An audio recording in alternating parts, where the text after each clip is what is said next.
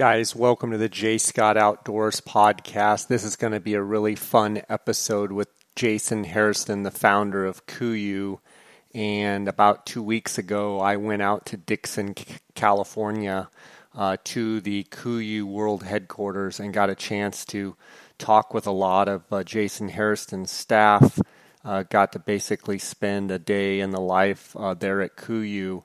And I spent a full day there, got to go to the warehouse, got to go to the customer service department and see how they handle things there, and got to sit in on a meeting with Jason and his staff with Toray, and just had a great time. I know you're going to get a lot of value and a lot of good out of this episode. I want to thank Jason for his sponsorship. KUIU has stepped up to sponsor the J. Scott Outdoors podcast.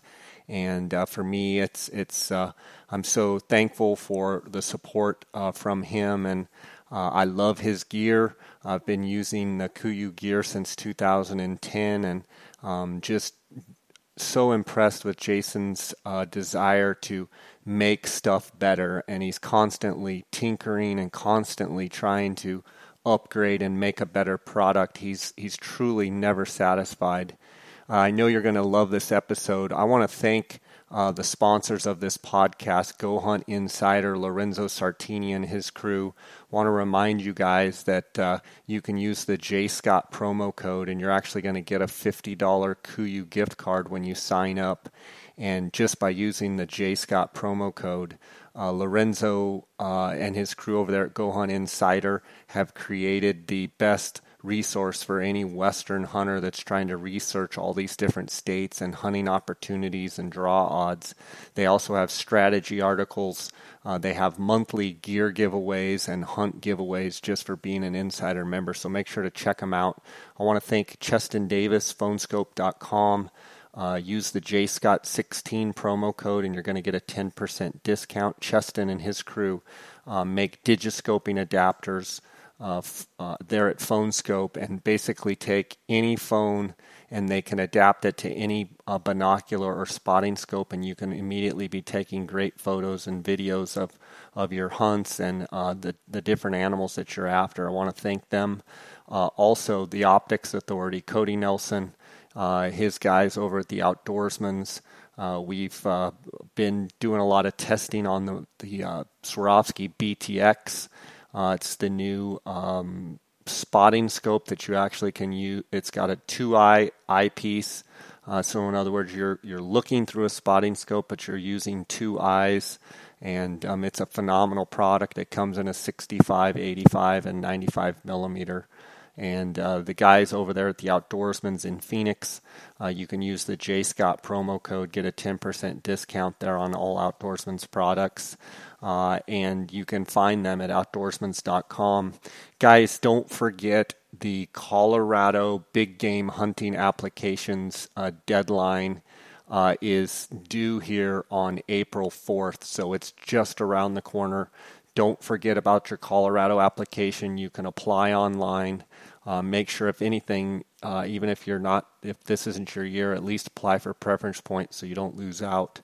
And the Arizona results have come back for elk and antelope, and things are shaping up for a really nice year in most states across the West. Arizona and Nevada for sure have gotten moisture. There's some portions of Colorado and such that in Wyoming, maybe Idaho, that have gotten too much. The verdict's still out, but guys, let's get right to this episode with Jason Hairston. I know you're going to really enjoy it, and I'm anxious to bring it to you. Also, just want to thank you guys, the listeners, and want to encourage you to please send me an email if you have any questions at all about product, about gear, about tactics, or people you want to hear on the podcast. You can email me at jscottoutdoors@gmail.com. You can visit my website, jscottoutdoors.com. You can also follow along our adventures at jscottoutdoors on Instagram. My associate Dar Colburn at Dar, D-A-R-R, Colburn on Instagram. And I just appreciate hearing from all of my listeners. If you have success photos from turkey hunts, deer hunts, elk hunts, whatever, you name it, fish pictures, you want to share them with me, share your success, that'd be fantastic. I get emails every week from people with success photos from hunts saying they learned things on the podcast, and it just makes my day. I really appreciate that. So, guys, let's get right to it here with Jason Hairston, founder of KUIU. Welcome to the J. Scott Outdoors podcast. I am on location in Dixon, California. Dixon is home of KUIU. This is the world headquarters for KUIU, and I'm here with the founder, Jason Hairston. Jason, how you doing? I'm doing awesome. It's great to finally have you here. Yeah, it was so cool. I got in last night about 5 o'clock and was able to swing by here and see the world headquarters. And then today it's been so fun because this morning I was able to come at 8:30 and I saw your weekly meeting that team you have. Meeting, yeah. It's good to have you there. Awesome to be there and get to see everybody. But then after that, you had some meetings and stuff. I was able to go through and talk with a bunch of your staff and interview them and get to see what each one of them we have some great people here. Yeah, I mean, it was. I talked with Stephanie in the returns department, and she was telling me about receiving packages from North Bay, and she's been working. It'll be 4 years in July, and she handles refunds and price adjustments. And I talked with Tim, who works directly with Regina and customer service sales and manager and operations department, and he wears. It seems like everybody in that department wears multiple hats. Everybody's helping each other, and Mari, sales service, she works in the guides and outfitter program. She handles the newsletter. She's kind of a jack of all trades, a couple year. Of course, yeah, she's awesome. Employee. And then Mark from Vacaville, customer service rep, handles a lot of the Canada orders. Mark's awesome. Yeah. I got a funny story about him. He works with Dallas, who Dallas is doing the KUIU Canada. He does, yep. And then there's Helena, service emails. She covers a variety of emails. She was second in your sales team. She handles 100 to 200 emails. I know. Amazing. And Danny and Ellie work with Brendan and the guides and outfitters. They do such a great job. And Jordan works with, sometimes there's lost packages. She does all the troubled shipments and just the challenging situations that can happen for a customer. We want to solve those things quickly. She's so good about that. Yeah, and then Anthony, man, what an energetic guy, and seemed very product knowledge. He's a student, absolute student of the game. Just seemed 100%. Like an awesome guy, and Jade and then Todd Harney took me.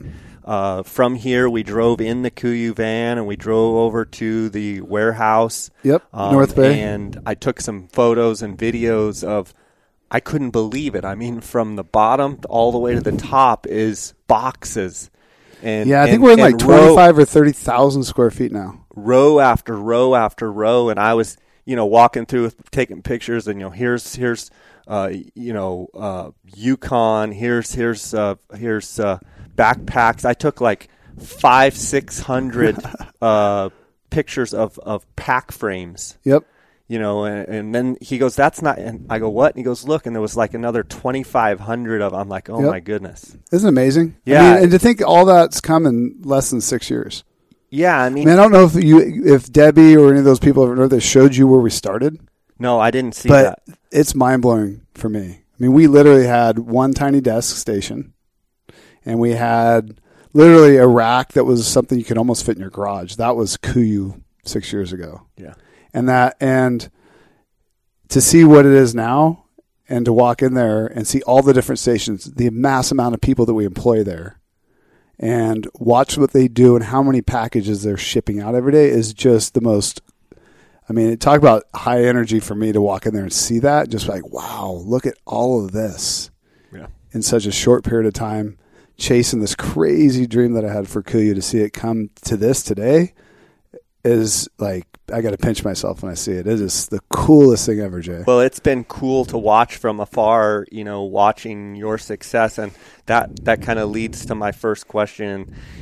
As fast as KUIU has grown, obviously the passion that you have for hunting is the driver behind that. And I want to kind of go back to the formulation of KUIU and what is the driving factor for creating the products that you do for KUIU. What is the backbone? What is the driving force? Well, I mean, the driving force behind creating KUIU the way I did, having built my previous brand, and I was just always frustrated that I couldn't make the best products, that the price points on the fabrics I'm using now I couldn't use. I mean, they're just 4 to 5 times more expensive. Okay. I mean, the Japanese fabrics from Toray that we use are amazing. I was introduced to them from a designer, Richard Sibrel from Patagonia, who was introduced to by Gore when they invested in Sitka. And Richard and I work closely together on some of the products that they still are using now. And he's the one that introduced me to Toray at Outdoor Retailer and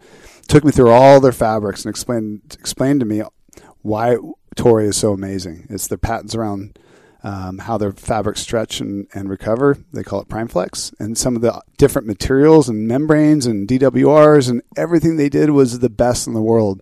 And as Richard said, he's all, Jason, only problem with Toray, no, you can't afford to take this product to market. I mean, you're going to find it in ski jackets and pants that are $2,000 to $3,000. And that's really the only place Toray existed prior to KUIU. But and watching the retail model restrict me and the deficiencies and lack of value they're adding at the time when everything happened at Sitka and I exited, that's what I was left frustrated with, that experience and the desire to make product out of Toray, my vision for a carbon fiber pack frame that I knew I couldn't make because of price and the retailers wouldn't carry it or sell it, that I had to really just change everything with this business to do that. And I always felt like if I could focus on making the world's greatest product, cutting no corners, and because of that, share it with everybody and explain to them everything I knew about the fabrics, the materials, the products, why we're making it this way, what a great factory looks like versus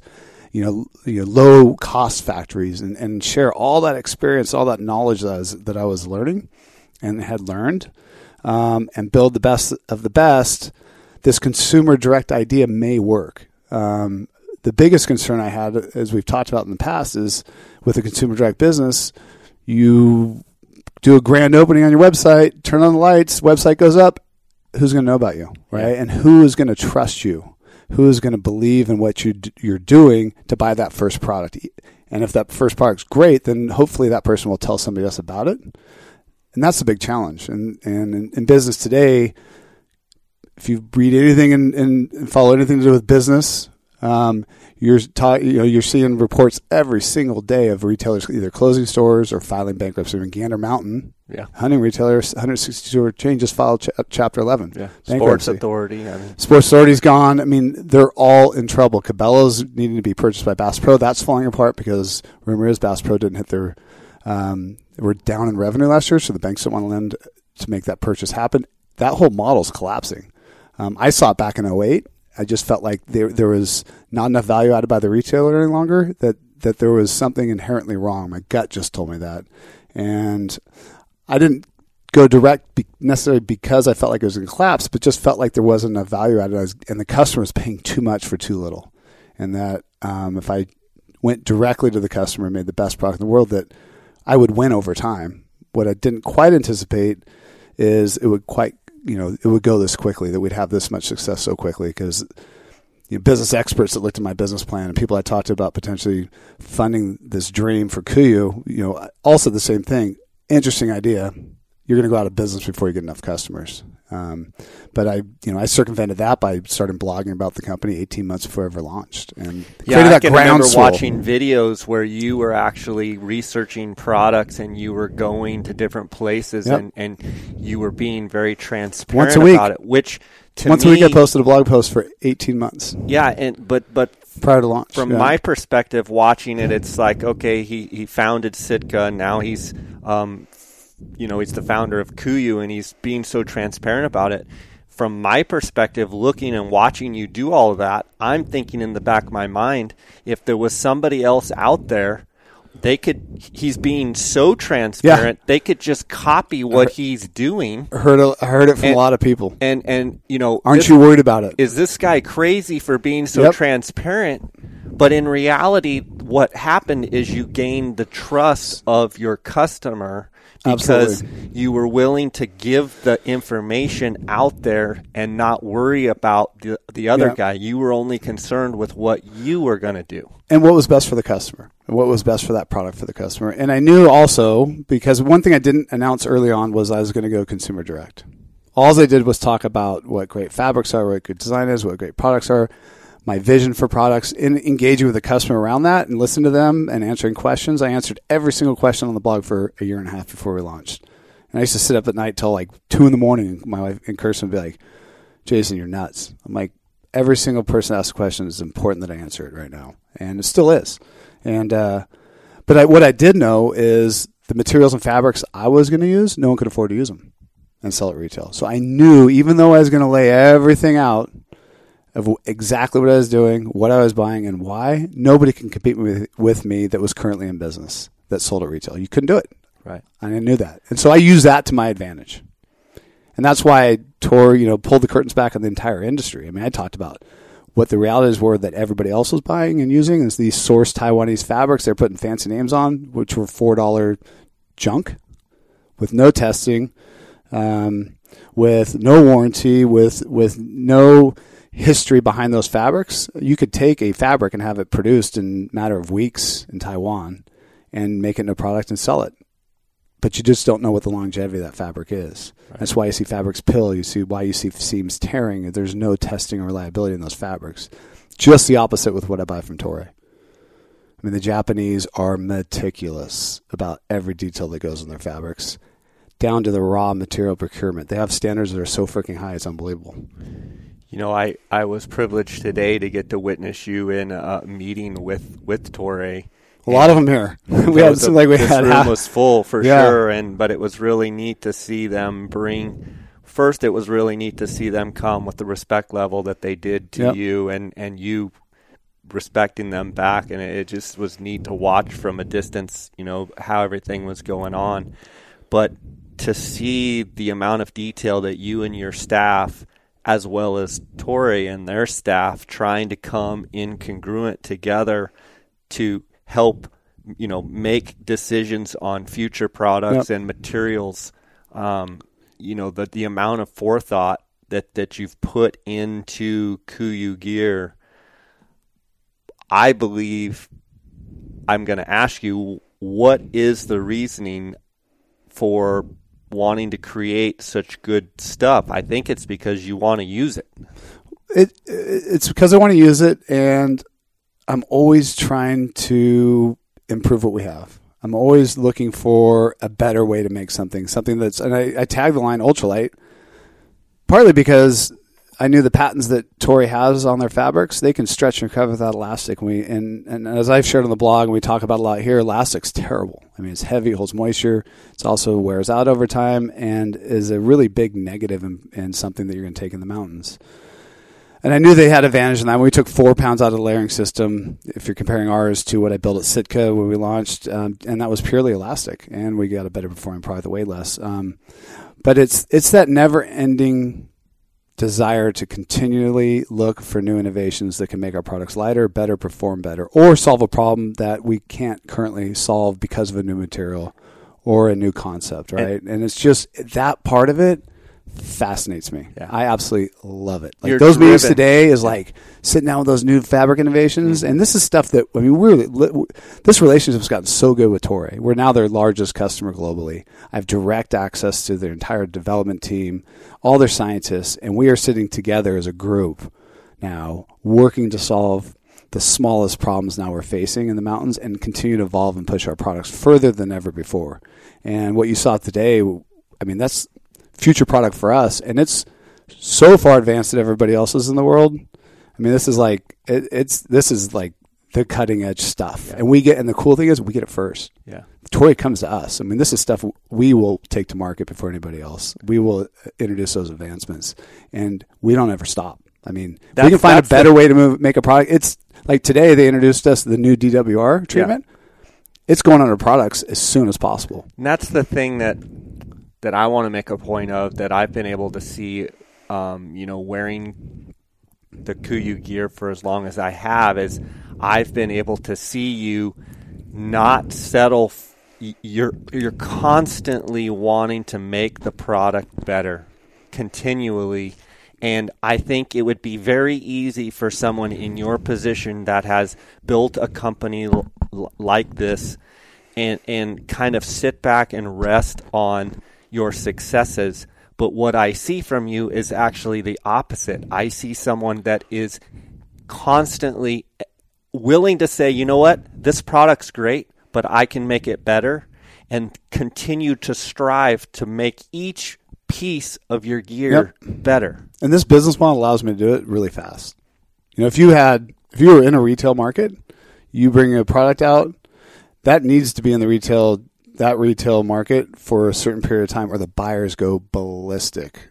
They don't want to have to change out a new SKU. They don't want to have to discount and close out inventory they have that they're carrying over. So that stagnates innovation. I can recreate, like, our packs are new every year. We add new innovation in our packs every year. Every single year we've made improvements to our entire pack line. We're bringing as the new, like, we'll have the new 2017 packs coming out this spring. Only because I'm just relentless on testing. That's why I go on sheep hunts every year. Finding deficiencies in our product, going back to people like Tori, going back to guys on our development team like Sean, going to our carbon fiber suppliers and finding ways to make our stuff even better in those extreme conditions or situations we may find still performs really well, but can we make it even better? Can we make it lighter? Can we put a package together that's better for our customers? And that's just my fanaticism for product. And it's just curiosity of how do we make it better? How do we improve these things? What technologies are out there to do that? And we're always searching. I'm always searching for new ideas, new concepts, new developments, new fabrics and materials. I'm going on Monday to this place called Bolt Fabrics. They've figured out how to harness DNA from spiders to make fabric. Now, it's not commercialized yet. They couldn't produce it in a mass production level, but I want to be on the ground floor of understanding what they're doing. Because if there's a company out there going to take it to market fast, it's us. If we can find an application for it. But it's that kind of curiosity that just drives me. It's super fun. But it also stems back to your passion for the business. You alluded to it just a second ago, is you sheep hunt. Yep. Why specifically in your mind is sheep hunting kind of the driver of what you do? Yeah, and it's really northern sheep hunting that is the driver. I mean, I love all sheep hunting, but the northern hunts are just, they're in really remote places, they're really harsh conditions, and you truly get to test your mind, body, soul, yourself as a hunter and as a person, and we have a tagline now called "The Mountains Are Relentless." I mean, they truly are, especially in those situations. I mean, you never freaking get a break. It seems like the mountains.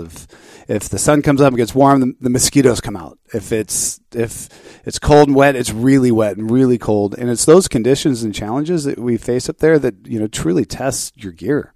And you're going to find a deficiency or limitation on your gear. You're going to find solutions to those problems that you're facing that you may never find unless you go on a sheep hunt. I mean, I have to put boots on the ground every single year with new products, new product concepts, prototypes, and test it in those situations so that I know when our customers get it, I personally put it through the paces, put it in the worst conditions I can possibly put it in, and just make sure that they can rely on what we take to market. That's critical. If you don't go sheep hunting and you say your stuff's for sheep hunting, how do you know? Right. You're just guessing. Yeah. It's like, the 23-year-old life coach situation where... that is hilarious. I've seen that before, right? It's living in his mom's basement. Yeah. And he's writing books on, life. And so what you're saying is you want to make the best gear possible. You want to use the best materials, the best ingredients in all of the gear, but you also, a step further from that, you personally want to test each piece of gear so that when you put it out to the marketplace, and if anybody were to come up to you at a trade show or whatever and say, what about this? You can say, I used it, I tested it, I designed it, and I stand behind it. It's just the truth. Yeah. Right? And I've put myself in some crazy situations. some really, I went on a float trip with Lance Kronberger up in Alaska for a grizzly bear float. It's a 100-mile float just off the Bering Sea north of Unalakleet. Talk about the middle of nowhere. And it was in October, and we're sitting in the hangar before we flew in, and Lance goes, we got a polar vortex dropping down the weather report. We could get temperatures that are going to drop below zero. And ended up dropping 20 below zero at night. Never got a high above 10. We had to float 100 miles down that river. For 9 days, we were stuck in that weather. Racing the river, it was freezing. I think you've seen the pictures of it. Portaging boats and breaking ice. All the bears went to hibernation. It was literally a 100-mile survival race. And when people ask about my gear, what kind of conditions can this go down to weather-wise? I'm like, I can personally say I've had it minus 20 at night. Highs of 10s for 10 straight days. And guess what? It worked great. Yeah.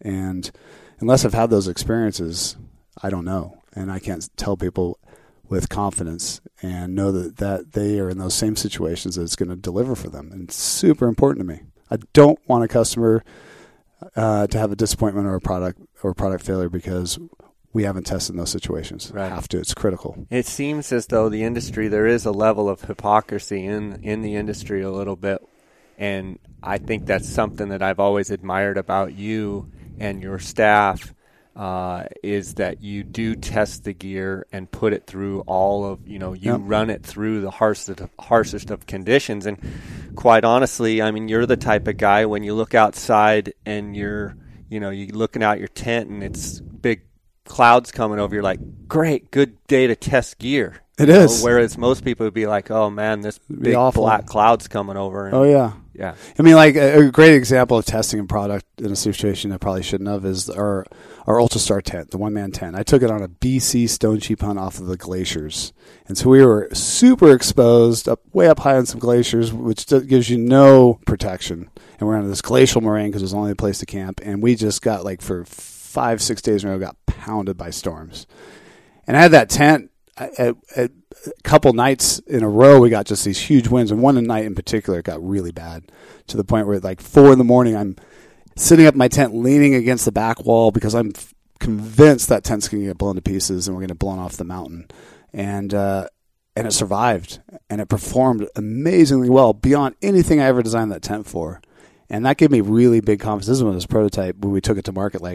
It's an ultralight shelter. It's a single wall. It's made for summer hunts. But guess what? It can perform in some crazy conditions. This is the craziest weather conditions I've ever been in. I was seriously fearful of what was going to happen with that product, those conditions, and it performed. It's that type of situations that I love to find the limits and find the limits of the product, if there is some. Or have the confidence to know that it just went through that, and it's awesome. Sure.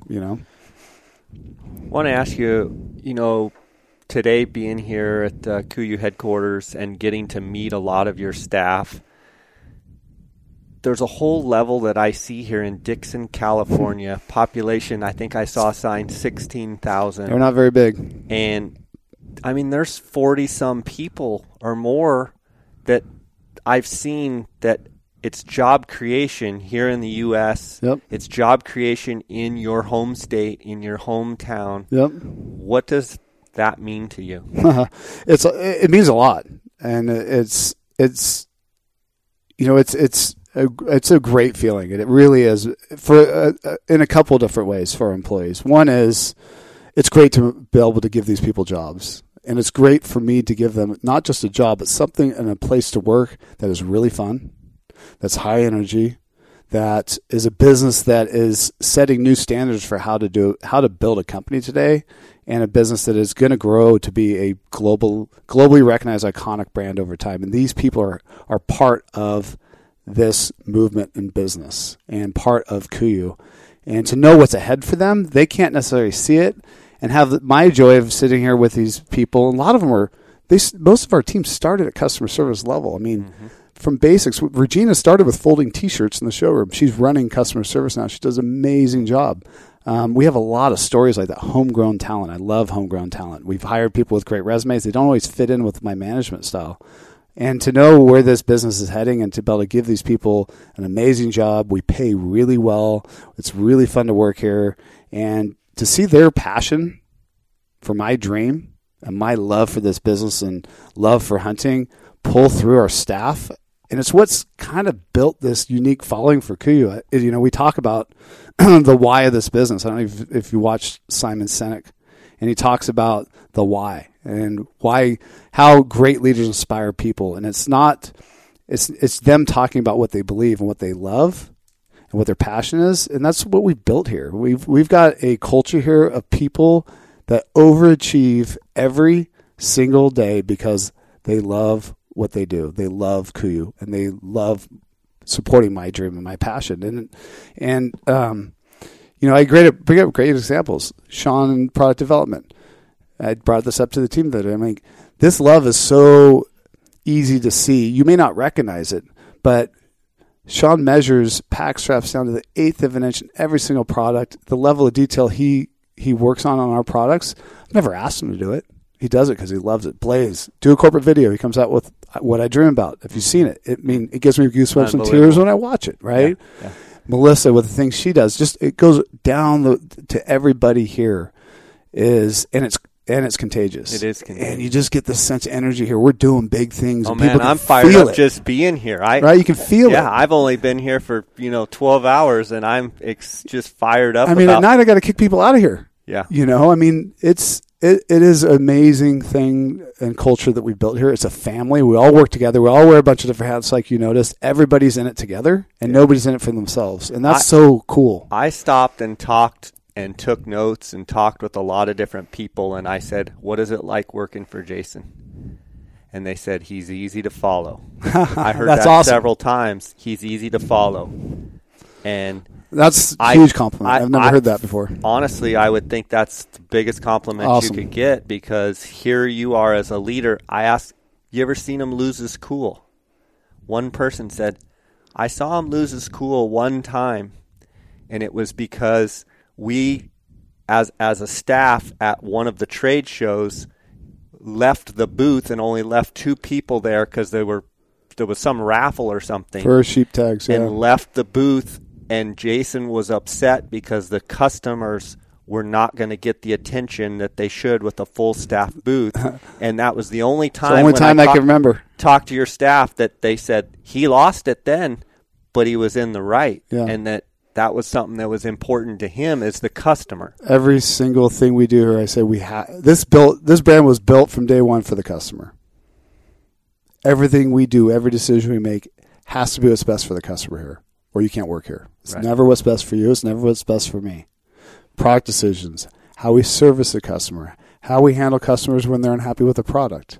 We're super liberal. I never want to lose a customer because they're unhappy with the product. If it doesn't perform the way they think they should, even if they misuse it or had a misunderstanding of how it should perform, take care of them. Right. Customers are livelihood, right? And they deserve it. They're so poorly treated today as consumers. It's unbelievable. I just look at businesses that service customers that way and just think, how do you survive? We get a customer here. Our goal is to never, ever lose that customer. We want them forever. We want to wrap our arms around them. We want that family atmosphere spread to our customer base. It's only because I truly care, not because I want to make more money. Right. Well, you also are smart enough to know that if you care about each and every individual person, the money will come. It's not about the money. It's about say it every day. It's a customer service business. I kind of treat my podcast the same way in the fact. I know you do. You do. It's I really get messages and emails and direct messages on Instagram, and for me, it's super important that each and every person gets a response. Yep. And they get a thoughtful response, not just a just a one line, just a random, this is how I'm going to respond, but a personalized response. And I say, thanks for supporting my podcast. Thank you for taking the time to send me a question. Thank you for taking your time to send me a comment. Thanks for sending me a concern. Like, you're taking time out of your day to send me a message, and I appreciate that. And it truly is one person at a time. Yep. And that's, one of the reasons. But why do you do it? I do it because I care I want them to get the most they can out of the podcast. And I know it's important for building what I'm doing to have their support. Without each and every one of them, I wouldn't have the cumulative support that I do. Of course. So it's everything. It is. And I study business. I'm fascinated with brands and brand building and business. And I watch a lot, and I get a lot of influence from other business. I learn a lot from other business, how they do things. And I just watch so many businesses do it for the money and the detachment they have from what's right for their customer. And, there's a lot of decisions in this business I could have made to make a lot more money than I've made to date. A lot more. We could be a lot bigger. My life could have been a lot easier the last 5 years. But I felt like for this brand, what I wanted to do is what was best for the customer. And like you said, if we focus on the little details to provide the best experience, the best product, the best service, every single day, the big things will come. And I challenge our team. We're getting big. We're getting really big, really fast. And as I sit down with the management team, we cannot forget what got us here, and that's the customer in every aspect of this business. Second we do, we become average, become just like everybody else. It's never been about the money. It's been about the customer. And that's why I built the business model. That's why I gave the retail markup back to our customers. I could have added a lot more margin to my products. I didn't. I mean, we literally sell our products at what I'd sell to Cabela's today. Yeah. And I've had, people from the outside, professional investors look at our business and are like, why don't you charge the customer more? I said, that's just not what I believe. I believe the customer deserves that retail markup back. They're smarter than the retailers are anyways. They found my product. They deserve it. Yeah. I make enough money with the standard margin in our products. Don't you think it's interesting how other brands have kind of gone to this direct-to-consumer model in talking about global brands in all sorts of business, not even in the outdoor business, just you're seeing across. They're the hot things in the retail market right now. And it seems like I studied a lot. KUIU was like at the very forefront. Yep. And now you're seeing the trend is to build consumer direct, and how do you do it? Right. And I study a lot of them, and our philosophy still is unmatched.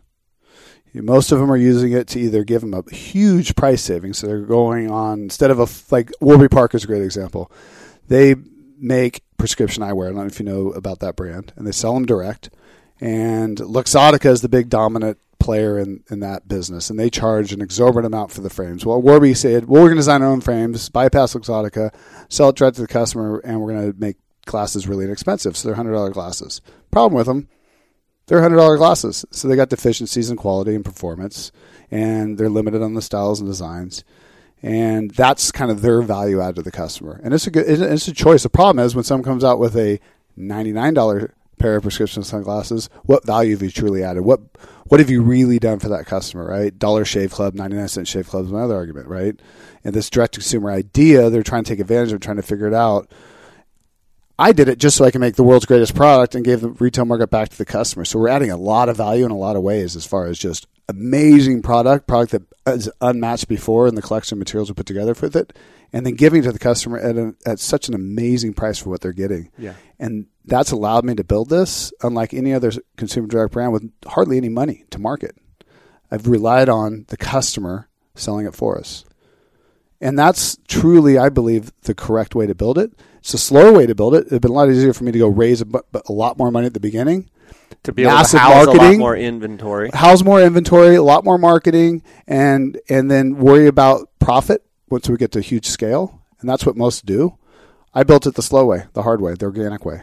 Great product, transparency, and building trust. One person at a time. One person at a time, word of mouth marketing. And to get to this point, we've done it with hardly any money, which has not really been done before in this type of business. That brings up something I wanted to kind of talk to you or ask you about. In the industry, from my perspective, what I see out in the industry is a little bit of hypocrisy, because there is a whole conglomerate of companies that are willing to pay crazy amounts of money to people to use their products, and hundreds of thousands of dollars to say that this optic or this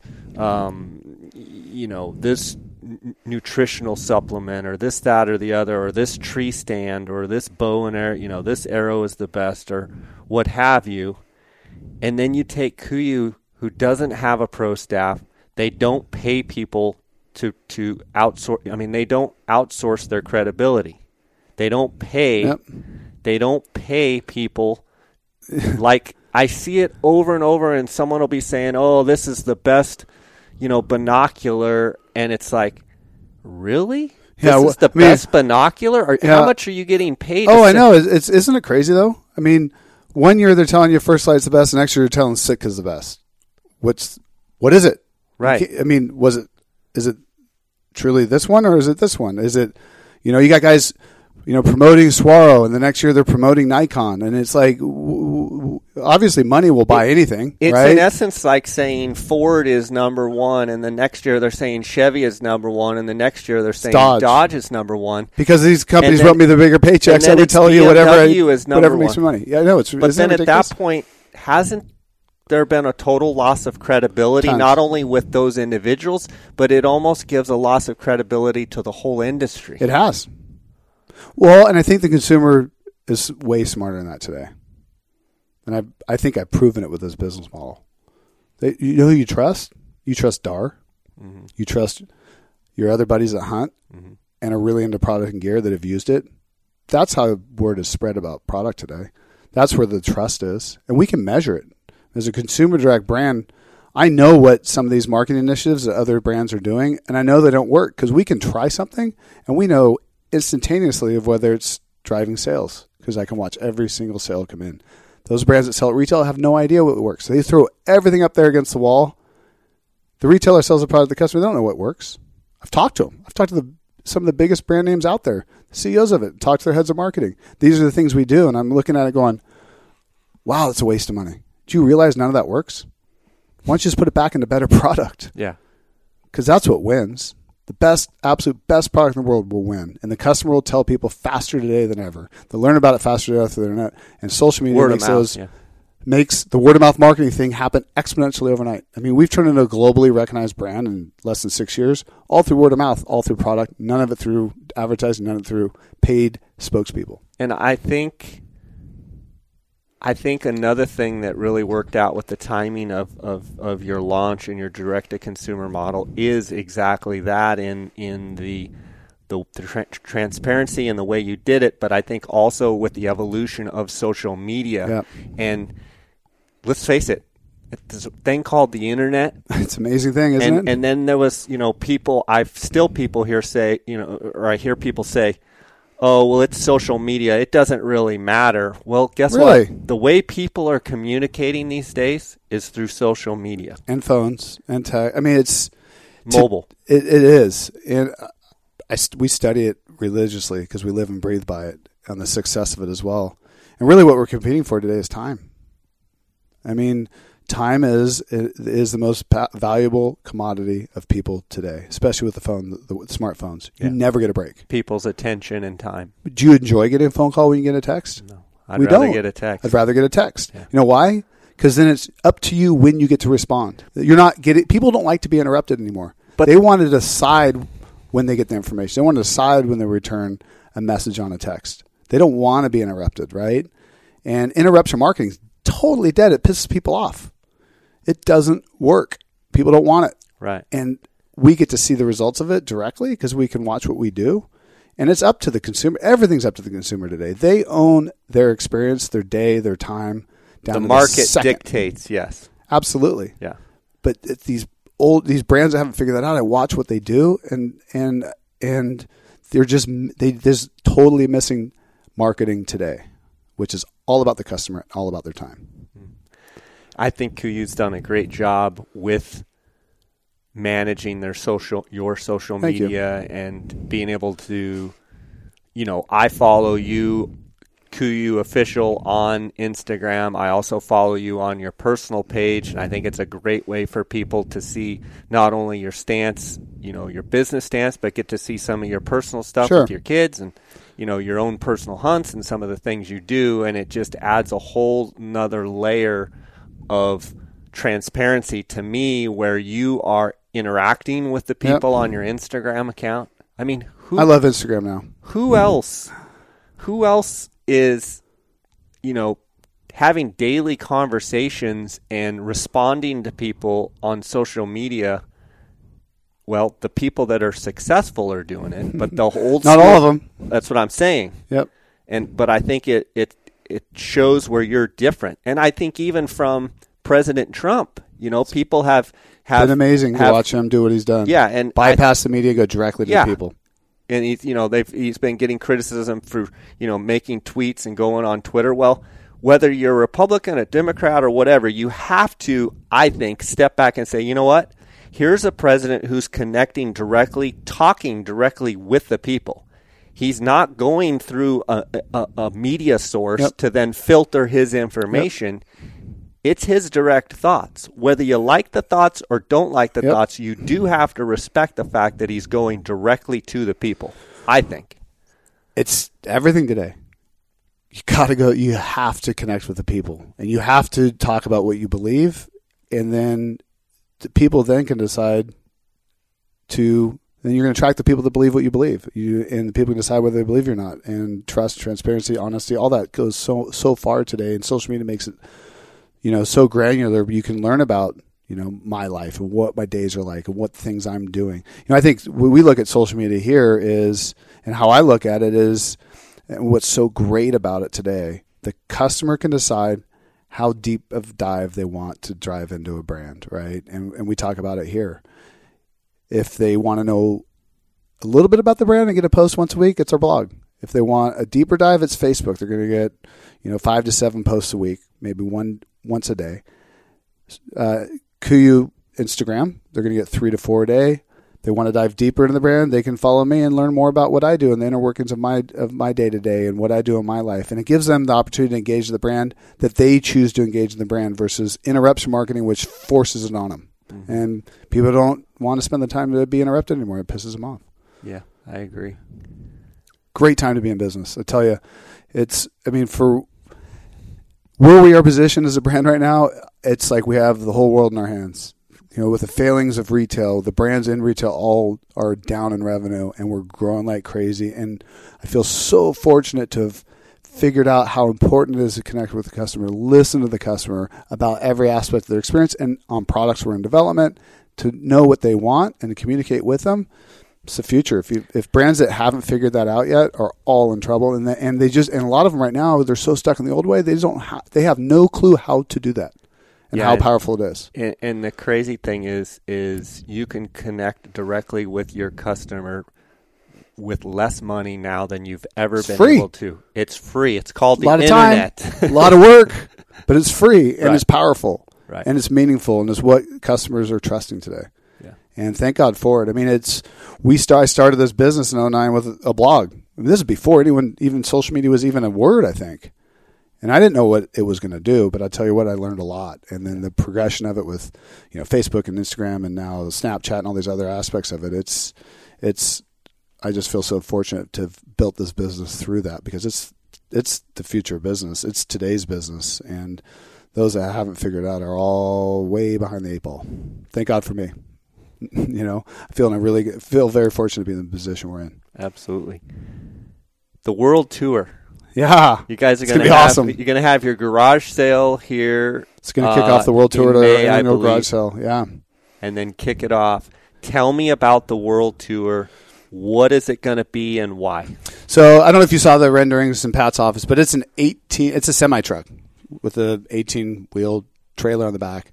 It will turn into a 900 square foot pop-up showroom. So the sides pop out. And it has all the merchandising inside of it, all of our full product line, and all the sizes. And it'll open up. We'll have a big awning out the outside, and we are going to hit 27 cities starting May 20th. I think we finish it towards the end of November. It's going to be pretty much a western swing of the United States. We call it a world tour because that's where it's headed eventually. And I think we go as far east as Kansas City, and I think Houston, Texas is the furthest east down in the south.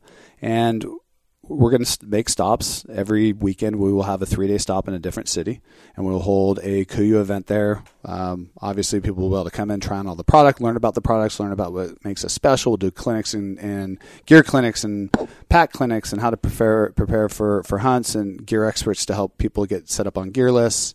And we'll be showing some of our films from our film festival that come out shortly. It's been a huge success on year 2. It's amazing. And create a really cool event around KUIU. And we'll be using our existing customer base in those markets to help tell friends and bring friends there as well. And reaching out to the local conservation organizations to come and bring their members to help support it. And what I'm really excited about, Jay, is, we've seen it. And you've seen it when we do the consumer trade shows like SCI or Wild Sheep, and the amount of enthusiasm, amount of people jammed in our booth for 4 days. And also when I've been working those booths, to watch somebody come into KUIU for the first time and say, I kind of heard about it. What's the difference between you and this brand or you and this brand, and to be able to show them and hand them a product, have them touch it and feel it and get it, and then make a huge order and then become a lifelong customer of KUIU. That's the experience I'm really excited about, because there's a lot of people that have never touched and felt our product that want to, they haven't ordered, that we're going to be able to give them the full KUIU experience that we can give them at a trade show. So just to be clear, this semi, in essence, is going to have all the gear, all the sizes. So, I mean, they can try on everything. Absolutely. They can touch, feel, everything Try it there on, is. Load up a pack, carry weight in our packs, take them for test hikes. Get a full-blown experience of what our product line is. Get fully layered up, and we'll help them get totally set up for any hunt they're going to go on. They can get all their sizing down. They can place an order with a promotion. They'll get a discount for ordering it there. It'll be set up like the trade shows. We'll take orders, and we'll do giveaways and drawings and promotions, and thanking customers for coming out and doing some special things that we'll do only at the World Tour stops. And I can't wait to see the reaction to it. Plus the semi trucks, you should see it. It's beautiful. It's cool. It's all wrapped in KUIU. And going down the road, the company we're working through, it's going to get seen by, they ran the math on 12 million people will see that truck over the next 6 months. That's really cool. I know that's going to be a big success. Where can people find out where the tour is going? When are you going to release that? So we'll have a lot of information coming soon. We have a whole section of our website dedicated to the World Tour with a map. We're going to have live tracking of the truck on the map. You'll be able to see where the truck is, where it's going. It'll have the locations, the dates, the times, and it's going to be lots of information on that. We're running ads in all of the magazines coming up this spring with information on the tour and the locations and dates. And I'm really excited about it. It's just kind of another layer of customer service, bringing the product out to the customer, which they've asked for. And instead of doing it through retailers or instead of doing it through us opening stores, this is a great step to taking that product closer to the customer, which I'm really, really fired up about. I know a lot of customers ask, are you going to create a women's line? And I want to know, are you going to create a women's line? Right now, no. And it's not that I don't care about women. I think it's fantastic that women like to hunt. I think it's fantastic that they get out in the field. And there's some amazing women hunters. And I'm seeing a lot of them wearing KUIU too. They do. They love the fabrics. They love the feel. They love the performance. No one knows apparel better than women. They get what we do. They ask for our product in women's, and we get a lot of requests for it. I've just done for me in business, I have to be really smart about what I go into. I've run the math on rolling out a women's line and the amount of SKUs it would take, the amount of sizes it would take. It's just under $2 million investment for KUIU to go into women's. I can't keep the men's in stock yet. Right. That's been one reason. The other is, I've talked to buyers that sell at retail and they carry all the women's products out there for hunting. They don't sell very much of it unless it's on discount. And they've told me the women's market isn't as big as people are trying to make it out to be, or what the data shows the fastest growing segment. The problem is there's not a lot to start with to make it the fastest growing segment. So you go from 5,000 women hunters to 10,000, it doubles. It's the fastest growing segment, but it's just not a big customer on a grand base. scheme. The grand scheme of things. And I just have to be really smart about this business right now. Does that mean we'll never go into women's? I'm not going to say it's never. It's just not right now. So for you, it's a business decision. 100%. Yeah. Until I can prove the market's bigger, until I can keep everything else we're making in stock and service our customer, really well with our inventory. It's just it's not at all that you don't want women wearing KUIU. No, you love seeing not. pictures when gals have their husbands' attack pants rolled up or whatever. Yep. It's just a function of to it's all business. It's all business. Dollars and cents. For trying to make KUIU as healthy as possible, that would not be a good decision. It wouldn't be. Not for this brand today. Although we are running some smaller sizes this year, and we'll continue to do that. And we're also coming out with a youth line. We're hoping to have it out this fall, but I think it's going to end up being spring of 18. And having sizing from kids through youth through smalls. Now, it's not the fits are going to be perfect for women, but we're going to be able to fit a lot more women in those products. And we've had women that buy the bigger size and have it tailored to what they need and love it. I noticed there's some guys that are asking for longer inseam length in pants. Is there any talk of having longer inseams? Well, all of our pants are cut at 34, as you know. I don't know if you're aware of this, but all of our cuffs I purposely designed in. Instead of just folding our cuff up once and sewing it to create the bottom of the pant, I actually fold it twice, which costs us a little bit more. But taller guys can take that cuff out, undo the stitch line and drop that down and get to just under a 36-inch inseam. Okay. A lot of people don't know about it. We probably don't do a very good job talking about that, but that's what most of our tall guys do. And if they're even taller than that, then they're getting into our gaiters to make up for that pant length. There was a transition from Verde to Verde 2.0. What created that transition? Why did you do it? We're never satisfied. We're always looking to improve. And, I study our patterns in the field, and I study them and how they look and how they're functioning. And I just come up with this concept to just evolve Verde 2.0. I work with a graphic artist and came up with what it is today, and just I really wanted to open it up a little bit more, have larger sections of the solid color versus the contrasting lighter colors. I wanted to add gray in and wanted to add black in to give the contrast a little bit more richness, and that eventually evolved to where Verde 2.0 is. And you've seen it. It's beautiful looking. Yes. It's fantastic in the field. It's really versatile, and the response to it has been just absolutely overwhelming. I love it, and the customers do too. Jason, what I hear from you in going to the direct-to-consumer model was that you were able to actually make ingredients and materials in the product that were actually better than the competition, way better than the competition, and that if you had to offer it in the retail, the price would be so super high that you would be priced out of that arena. But what you have been left with is being able to go directly to the consumer. Your materials and the ingredients in the products are far above the competition. Yep.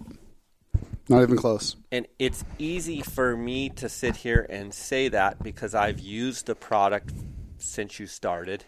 But from your perspective, why are the ingredients, why are the materials better? That's a great question. How are they better? Sure.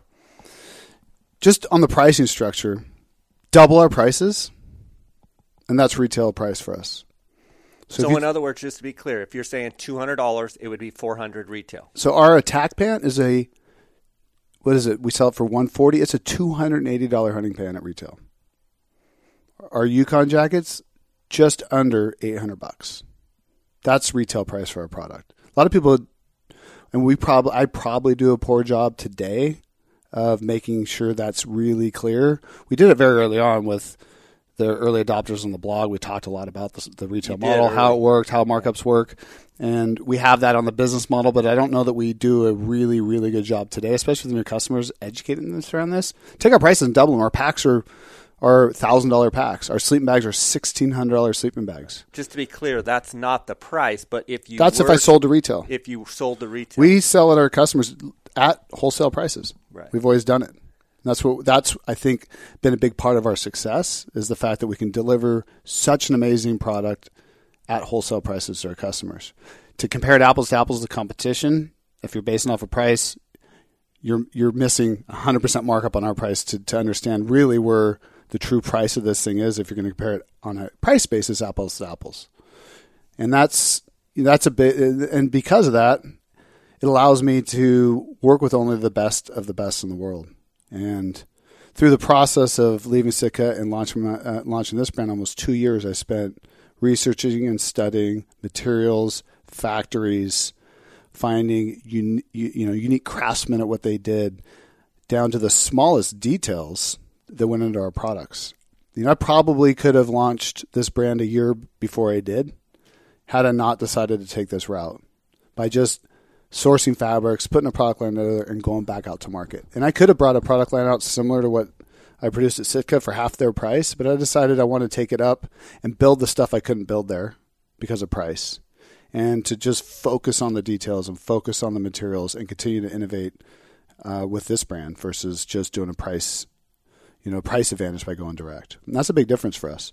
And so Toray is my favorite example. I mean, I literally built this brand because I knew about Toray and I knew about all their advantages. And one of the things about Japanese and how they do everything, I don't know if you know a lot about their culture, but everything is process driven. Everything is set up around quality standards that they will never vary from. And because of those quality standards, because of these processes, and because of their culture is really interesting. So, for instance, if they're coming out with a new product, it has to be gone through a process with 5 different people within Toray before it gets approval to go to market. And they do that for one reason, because the family name is so important. And if any one family name is tied to that product, that's one person that approves it, and that product fails, it's a disgrace to the family name. So because of that, 5 different people have to all go through the same testing process to sign off on a product before it can go to market, because they don't want one family name to be on it. And because of that, you get this meticulous quality, you get this meticulous craftsmanship, you get these really high standards that never deviated because you got to pass through 5 people to approve it. And that process is what makes Toray so great at what they do with fabrics.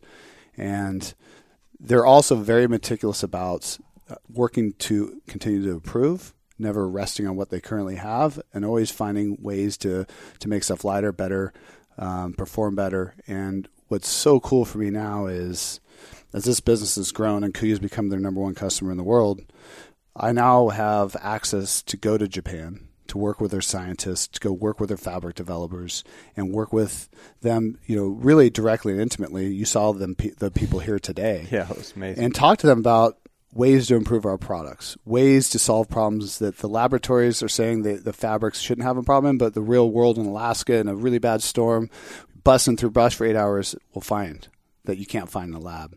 And they're willing to work with us to solve those problems, improve their products, and they're relentless about it. And you saw some of that today. And that relationship is one that only comes through a lot of respect and reciprocity, and truly not just doing business with them, but it's understanding how to do business within their culture. And it's so different than what we have in America. I love it because it's like old school business. And the one thing I learned is you got to be really patient. No matter how much you jump up and down, yell and scream, well, that will hurt you doing business with the Japanese.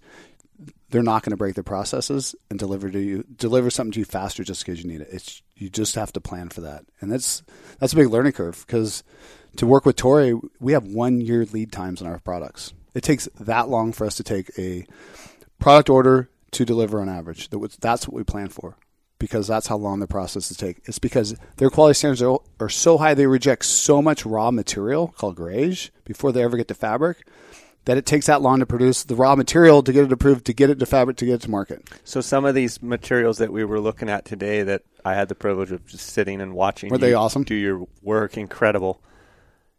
Those may be a year away. If I place an order today, we can't plan on having them until this time next year. Okay. Now, they may beat that a little bit, but that's how we plan with Toray. Right. But it's not like it just... Let's back up. Toray's not just some fly-by-night company. This is a powerhouse. It's the best in the world. $20 billion Japanese business. Now, they're in lots of different things. What's great about Toray is their foundation for their business, where it was founded, was they were a chemistry company that made chemicals. So that's how they approach everything. And that's why they make things that are so much better than everybody else. It starts from chemistry and works its way up. What everyone else does, they just try to figure out what Toray's doing and then knock it off in a cheaper way. but they have no process, no quality standard. They don't have the quality standards. They don't have the foundation for what Toray did to get to where they are. So they're just cheap knockoffs. And Toray is by far the standard of the top of the standard. I mean, it's what they all aspire to be in technical fabrics and materials. And it's not just with their fabrics. They also have the most breathable, stretchable membrane out there. You saw some new membrane concepts today. And those are super cutting edge ideas and concepts that we're looking at today. I mean, never been invented before type of stuff that's pushing the boundaries. And that's the stuff that's really cool that Toray does. Their nanotechnology on down feathers. I mean, I've tested all of it. There's Toray, and it sits up really high above the quality standards of everybody else. And that for me, that's just the stuff I totally geek out on. I love that stuff. Listening to you tell the story about Toray and how you've taken time and you've had to be patient to build a relationship, to build a trust between you and them and you, is it safe to say the best is still yet to come? Oh, yeah. I mean, it really is. I mean, seems like you've just cracked in. Well, it's been a process. I mean, what was so cool about KUIU and Toray? So in 2009, when I first came up with the business model and I first approached Toray, they didn't return any phone calls or emails. They had pretty much given up on the United States. The prices, they had priced themselves out of this market. There were some brands that were still trying to use it, like an Arc'teryx, but they had gone away from it because of price. The retailers were demanding it. And so here came me along. They'd never produced fabric for a hunting company before. A hunting market, knew nothing about it. And I emailed them, I called them, I couldn't get responses. No one would send me sample yardage. Through the factory that I was working through to build the samples, I had a contact in Hong Kong. They put me in touch with that contact. I flew to Hong Kong to do business with Toray for the first time. And he sent us sample fabrics out of the Hong Kong office. The US office wouldn't do it. They thought it was a waste of time and money. And so that's how I got started in business with them. And now it's so funny because now we're the largest customer in the world. And they're here. And they're all coming here. And like the biggest I mean, we had last month or a couple weeks ago, we had some really high executives for Toray, which is really rare to get them to have a meeting with a client. In fact, it's never happened where they've visited a client before. And it's this respect thing that they have and seniority, traditional seniority within Japanese business. And now I'm going to Japan next month to go have dinner with them. And my rep at Toray, Aki's been with us since the beginning. He's like, this has never happened before. They've never had dinner with a client before. And it's really cool for me to do the right thing, build a business model for Toray, fight to even become a customer and to take it where we are today. And then now to be able to work with the teams there to develop new innovations and technologies to do and have meaningful relationships with the highest executives there, to me is it's awesome. It's awesome. It's neat to see all the hard work start to pay off and build it. Now we can start moving that needle further and further and further. And that's what's exciting for me. That makes me think of something, and this question may blindside you. I'm going to ask it anyway. It seems as though there's a bunch out there that have this, why doesn't KUIU make their product in the United States? And for me, for someone that's been a KUIU supporter for a long time and really loved the gear, and not only loved the gear, but loved your approach to the gear and what we've already talked about today, but to know you personally, I feel like that question or people saying, why don't you make it in the United States, is frustrating to me, even though I don't even know a lot about the business, because the other brands aren't made in the United States. So they're trying to, and I say there's people on social media and such that are trying to single KUIU out as, well, great, but why don't you make it in the USA? When none of the other brands are making it in the USA. Nope. Here you're dealing with very respectable company in Japan, cutting edge technologies, best materials in the world, and then where your product is made compared to some of the other quote unquote competitors. Well, I know where their stuff's made. I know. I don't have one product made in the same factories that make their stuff in for a reason. Tell me about that. It's quality. It's reliability. And it's there's not a made in difference. the USA. No, none of their stuff is. Right. No. So No. it seems as though there's somewhat of a double for whatever reason, we're held to a higher standard, which I appreciate.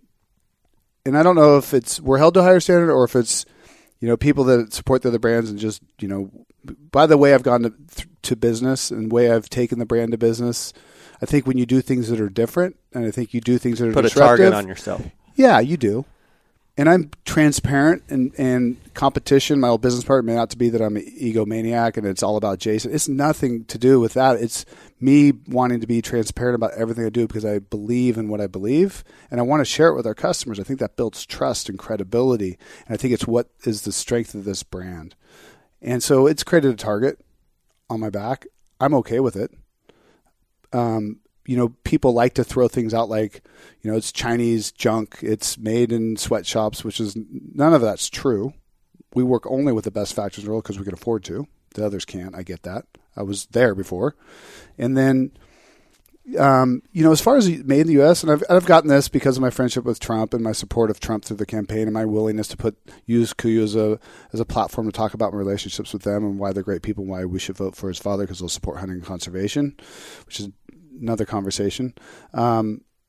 I would love to make it in the United States. In fact, I don't know if you remember, we launched KUIU in a Vancouver factory. I wanted to make it domestically. I couldn't even make it to start domestically because the factories that I needed to cut and sew the way we cut and sew, to have the equipment to cut and sew the way we cut and sew, to do the seam taping, you couldn't do it in the United States. Regulations kept the certain types of heat set glues that we use in our rain gear. You can't do it here in the United States. And so we had to go to Canada to do it. The Canadian sewing production facility we worked there had 6 sewing lines. Within the first year, we had a 1-year waiting list in our pants and our jackets. People were screaming bloody murder. And I knew I had to go overseas for production. And people say, well, you did it because you got a price advantage. We didn't get a price advantage. We absolutely did not. You did we it didn't from go a to functionality standpoint. We didn't go to low-cost providers. Our costs in Asia came in a little less than what they came out of Vancouver, but we had duty rates on top of it. Some of them being as 30%. So we actually lost money by moving it to Asia because of the factories we chose versus low-cost providers. But we were able to start to chase some of the demand and start to get to where we didn't have a 1-year wait on our products and start to service some of that demand, to service our customers better. And we didn't have a choice. I would love to produce in the United States today. There's no facilities here that can produce our products. And there's no facilities here domestically that could keep up with the capacity that we have and the growth that we have ahead of us.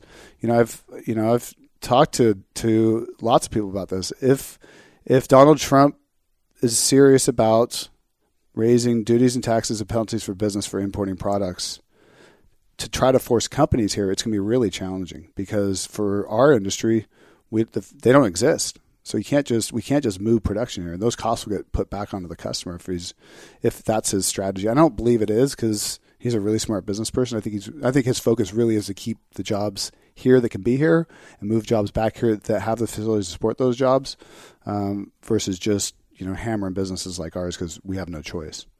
The next thing I want to ask you about is something that I really respect, and I just want to talk to you about it, and that's your level of willingness to be giving to conservation, and specifically conservation that is directly related to hunting.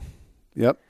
And you have recently purchased the California Desert Bighorn Sheep statewide auction permit. You have done this cool? personally. Yes, I did. Okay, so this is Jason Harrison personally buying the California auction tag. One of the things that strikes me with this is you could go and pay a quarter to a fifth of the money. Absolutely. You could probably go to Mexico and probably shoot a bigger sheep. On Tiburon? Yeah, I'd have a lot better odds. And you could probably go kill 5 sheep for the amount that you paid for the California tag. Absolutely, I could have. And you have received a little bit of criticism from that. Again, me being your friend, someone that I've known for a while now and respect and have hunted with you and know how hard and just know how your philosophy is. I know that you're not really trophy mind oriented. You're adventure oriented. Absolutely. You don't base the quality of your hunt on the size of the animal. You base it on, isn't this a great trophy? It's phenomenal. Not what does it score. Not saying you haven't had things scored, but I've hunted with you. I've been side by side looking at animals with you, and I know how you are. And then to hear you catch a little bit of flack over buying the California statewide tag, first question I would ask you is, why was it important to you to buy the California statewide tag? There's several motivations behind that. I think, having grown up in the state, built a company designed in and around sheep hunting, and sheep hunting is obviously very important to me, and the challenges and rigors that come along with that. Obviously, the Grand Slam is an accomplishment I think every sheep hunter hopes to accomplish someday. To be able to finish my Grand Slam here was one reason, but not the biggest reason. To be able to do it in my home state is special. And the desert I'll be hunting in is not far from where I grew up. It's about an hour and a half south.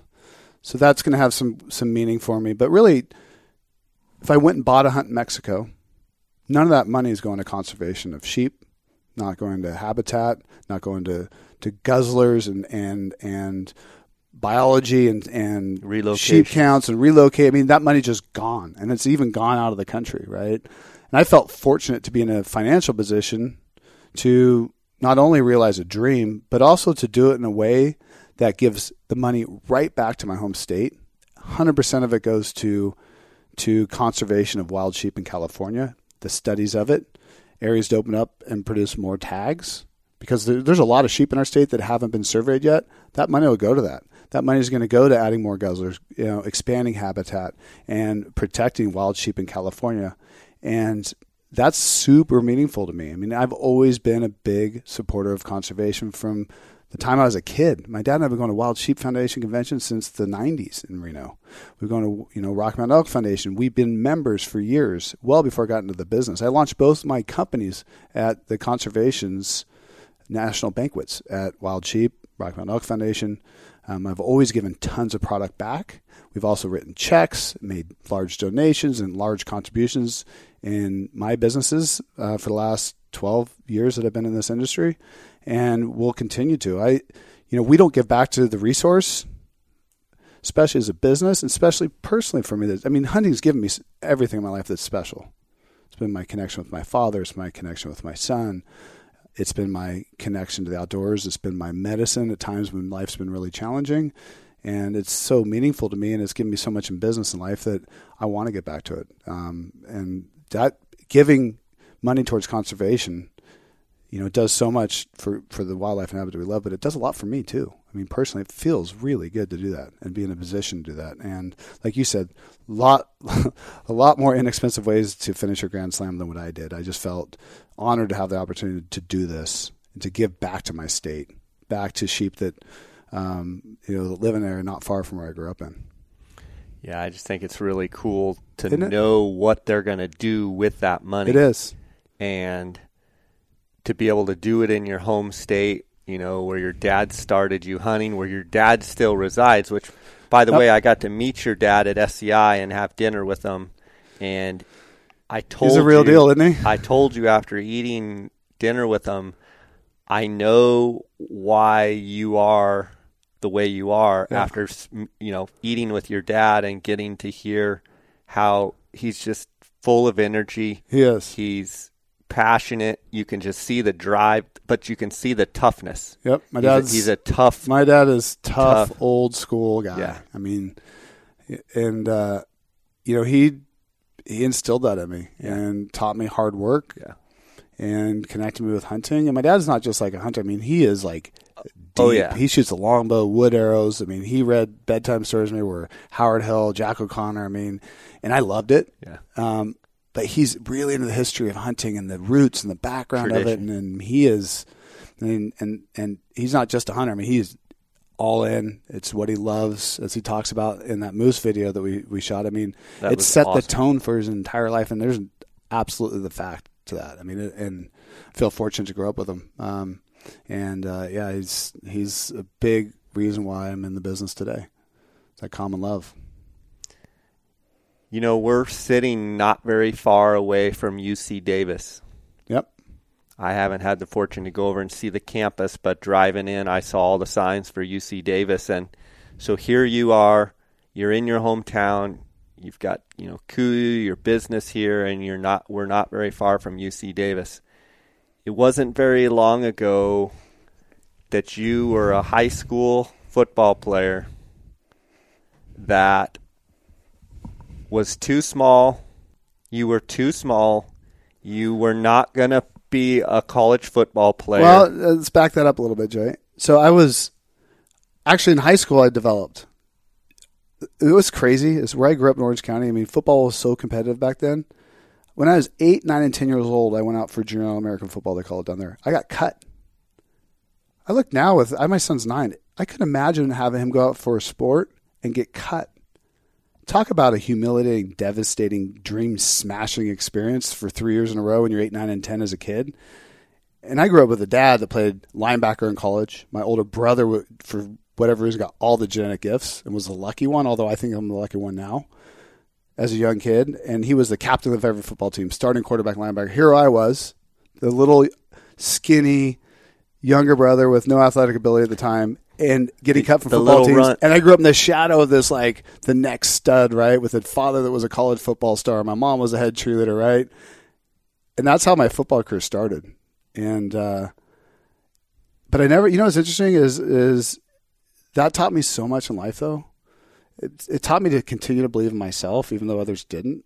And it taught me that, hey, you know, Jason, you can still achieve your dreams. It just may take you a lot more work than the average person or the guy that's got more gifts. Yeah. And, you know, what I did with that time sitting on the sidelines, because I couldn't play, it was listen to my dad critique my brother, teaching me the fundamentals of that position, which is how I ended up in the NFL. And, you know, I got to high school, I was still underdeveloped. I was tall and skinny, and I continued to work out. And by the time I got finished with high school, I was an all-state player, all-county player at linebacker. I was the 13th highest-rated kid coming out of high school in Orange County to go to be as a recruit. And story of my life, Stanford comes in my living room very early on, offers me a scholarship. I'm going to Stanford, right? What a great opportunity to get a great education. The day of signing day, they call me and tell me they can't get me into school, which I learned all about the big business of college football. Every other school was interested in me. I'd already told I was going to Stanford. I had no place to go play football. That's actually how I ended up at Davis. Oh, my. And it was a typical type of thing, right? Here I go. I finally did all the hard work, and my dream got smashed again. So in other words, you didn't pursue any other opportunities because Stanford was on the table, and then the rug got pulled out from under last you, minute. It was gone. I went back to UCLA. I went back to all these other schools that wanted me, Too late. and they already given up the scholarship. So I had two choices: go to JC or use football to get a great education. And I, at the time, wasn't really thinking of Davis. They kept calling. I went up to visit, and you know, I walked on that campus. Back then, it was a Division II non-scholarship school for football. And when I walked onto campus, I mean, the stadium was smaller than my high school stadium in Orange County. The locker room was worse. The facility was worse. But you know what's so cool is the players and the feeling I had there. My gut told me that's where I should go to school. And it's kind of what we have here. There was this overwhelming love of football. It came from the head coach, Soker, that had been there for years, his love of football. And everybody loved football. And everybody there kind of had a chip on their shoulder. They all felt like they got, you know, bypassed from the big schools. And because of that, it ended up being the best choice I ever made in my life. And my gut is the only reason why I went there, because everyone thought I was nuts. Like, Jason, you should go to JC for 1 year, go to USC or go to Cal. And, you know, it's given me everything in my life, my wife, my education. I live, you know, the next town over. My wife's family founded this town. And, you know, it also taught me that if I continue to do hard work through college, I ended up in the NFL. That if you continue to believe in yourself, even when others don't, you can accomplish just about anything. I mean, I in this business, in my athletic career, in my life, none of it's come easy, and I think it's fortunate because it's taught me everything, so much along the way. Same thing happened with Sitka. You know, I finally, you know, started my dream. I figured it out when I was in my early 30s and came up with this idea with Jonathan on the Mountain and built what I thought was my career. And, you know, we took an investment from Gore and October of 2008, June of 2009, I'm kicked out of my company. Bottom of the economy. No source of income. A daughter about to be born with a tumor in her left lung. We don't know if she lives. A 22-month-old, and house payment. And I was like, all right, here we go again, right? And, those lessons now I look back are wonderful. You may not understand them at the time, but as I look back now, those really hard times really have come to define me and have created opportunities I've had in life I could never imagine at the time they happen. You just don't see it at the time, but everything happens for a reason. And it's kind of the story of my life, right? It's created a drive. I love it. It's created that fire in your belly and a drive and a chip. Hey, when people just tell you can't do something, Jay, what does it do? Yeah. Do you believe them? No. It just ticks you off a little bit. Yeah. So really? Yeah. Some people use it as an excuse. There's others that like you, and I know your history, that we just use it to motivate. I played college golf at Grand Canyon University in Arizona, and I was a justice studies major. And honestly, in college, I was just sliding by. I wasn't really applying myself, and I had a teacher of mine come up and asked to see me after class, and she said, I've been watching you all this year, and she said, I don't think you'll ever amount to anything. Yeah, nothing, Jay. And I said, and I internalized that, and then I knew that she was wrong. And then I started my real estate career, and I started selling vacant land. And this was in the late 90s, and, vacant land around where I was selling, $25,000, $30,000 of improved lot, very, very cheap for that area. Yeah. Had people say, oh, you'll never make any money. Why are you selling lots for $25,000? And, looking down their nose at me. And it created kind of that chip. Of course it does. It created that sense of, I can see past where you can see past. I know if I apply myself that I can do something. And, 10 years later, those same people were coming to me going, Jay, I've got investors. Yeah. What kind of deals do you have? What do you know about this spot? What about, I've got this piece. Will you, so. No, I relate to that a lot. And I think when we first get into business, and what I've learned for myself, but it took me time. It took me almost to the end of Sitka to realize to myself how I viewed things was different. And it was my advantage.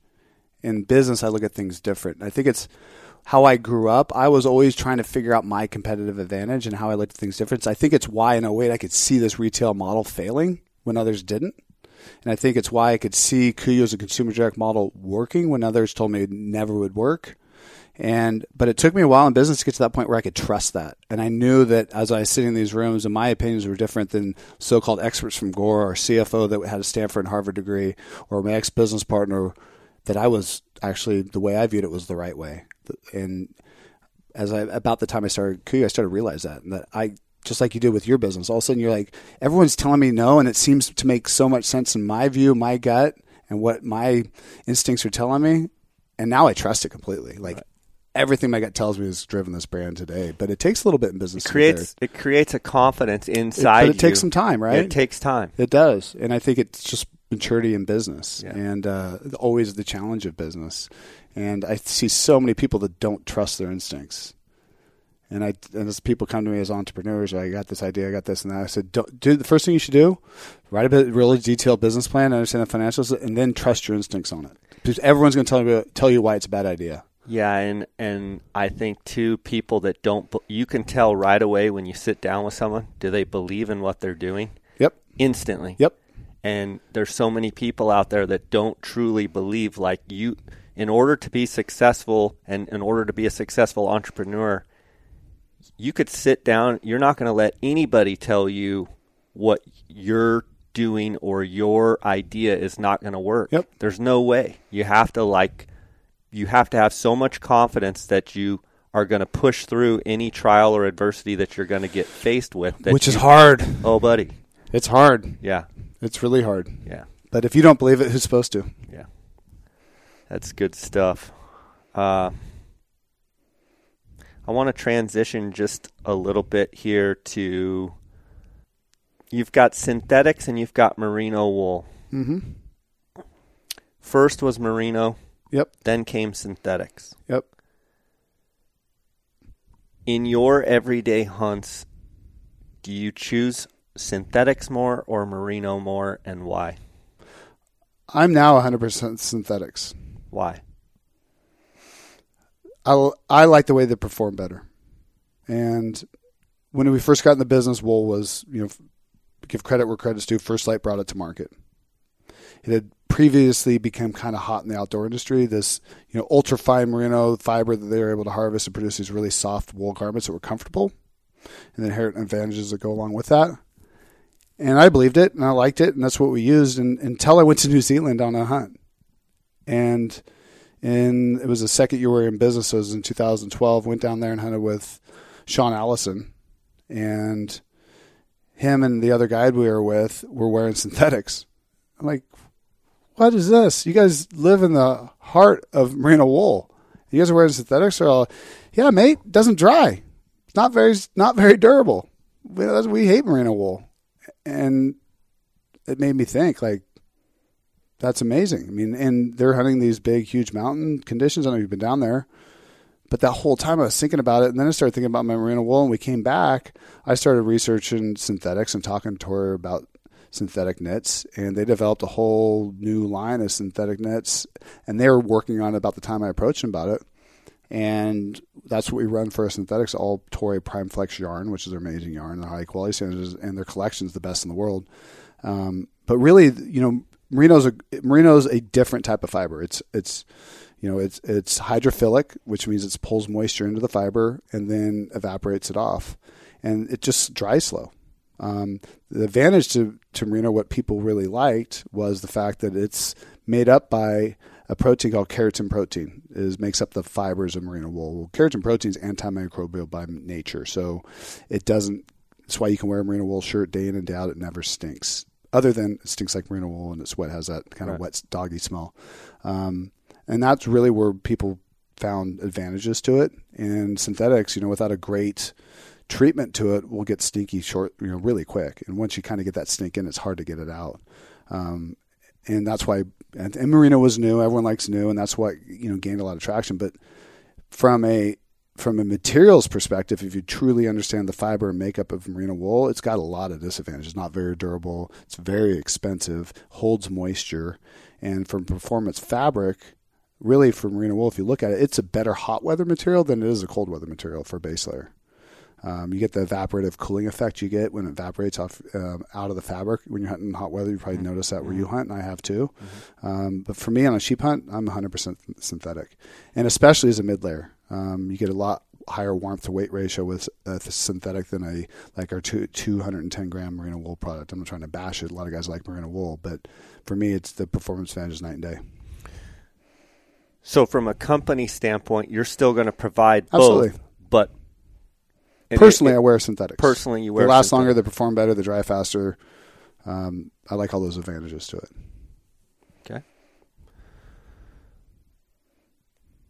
Especially our knits. They're just amazing. And with your synthetics,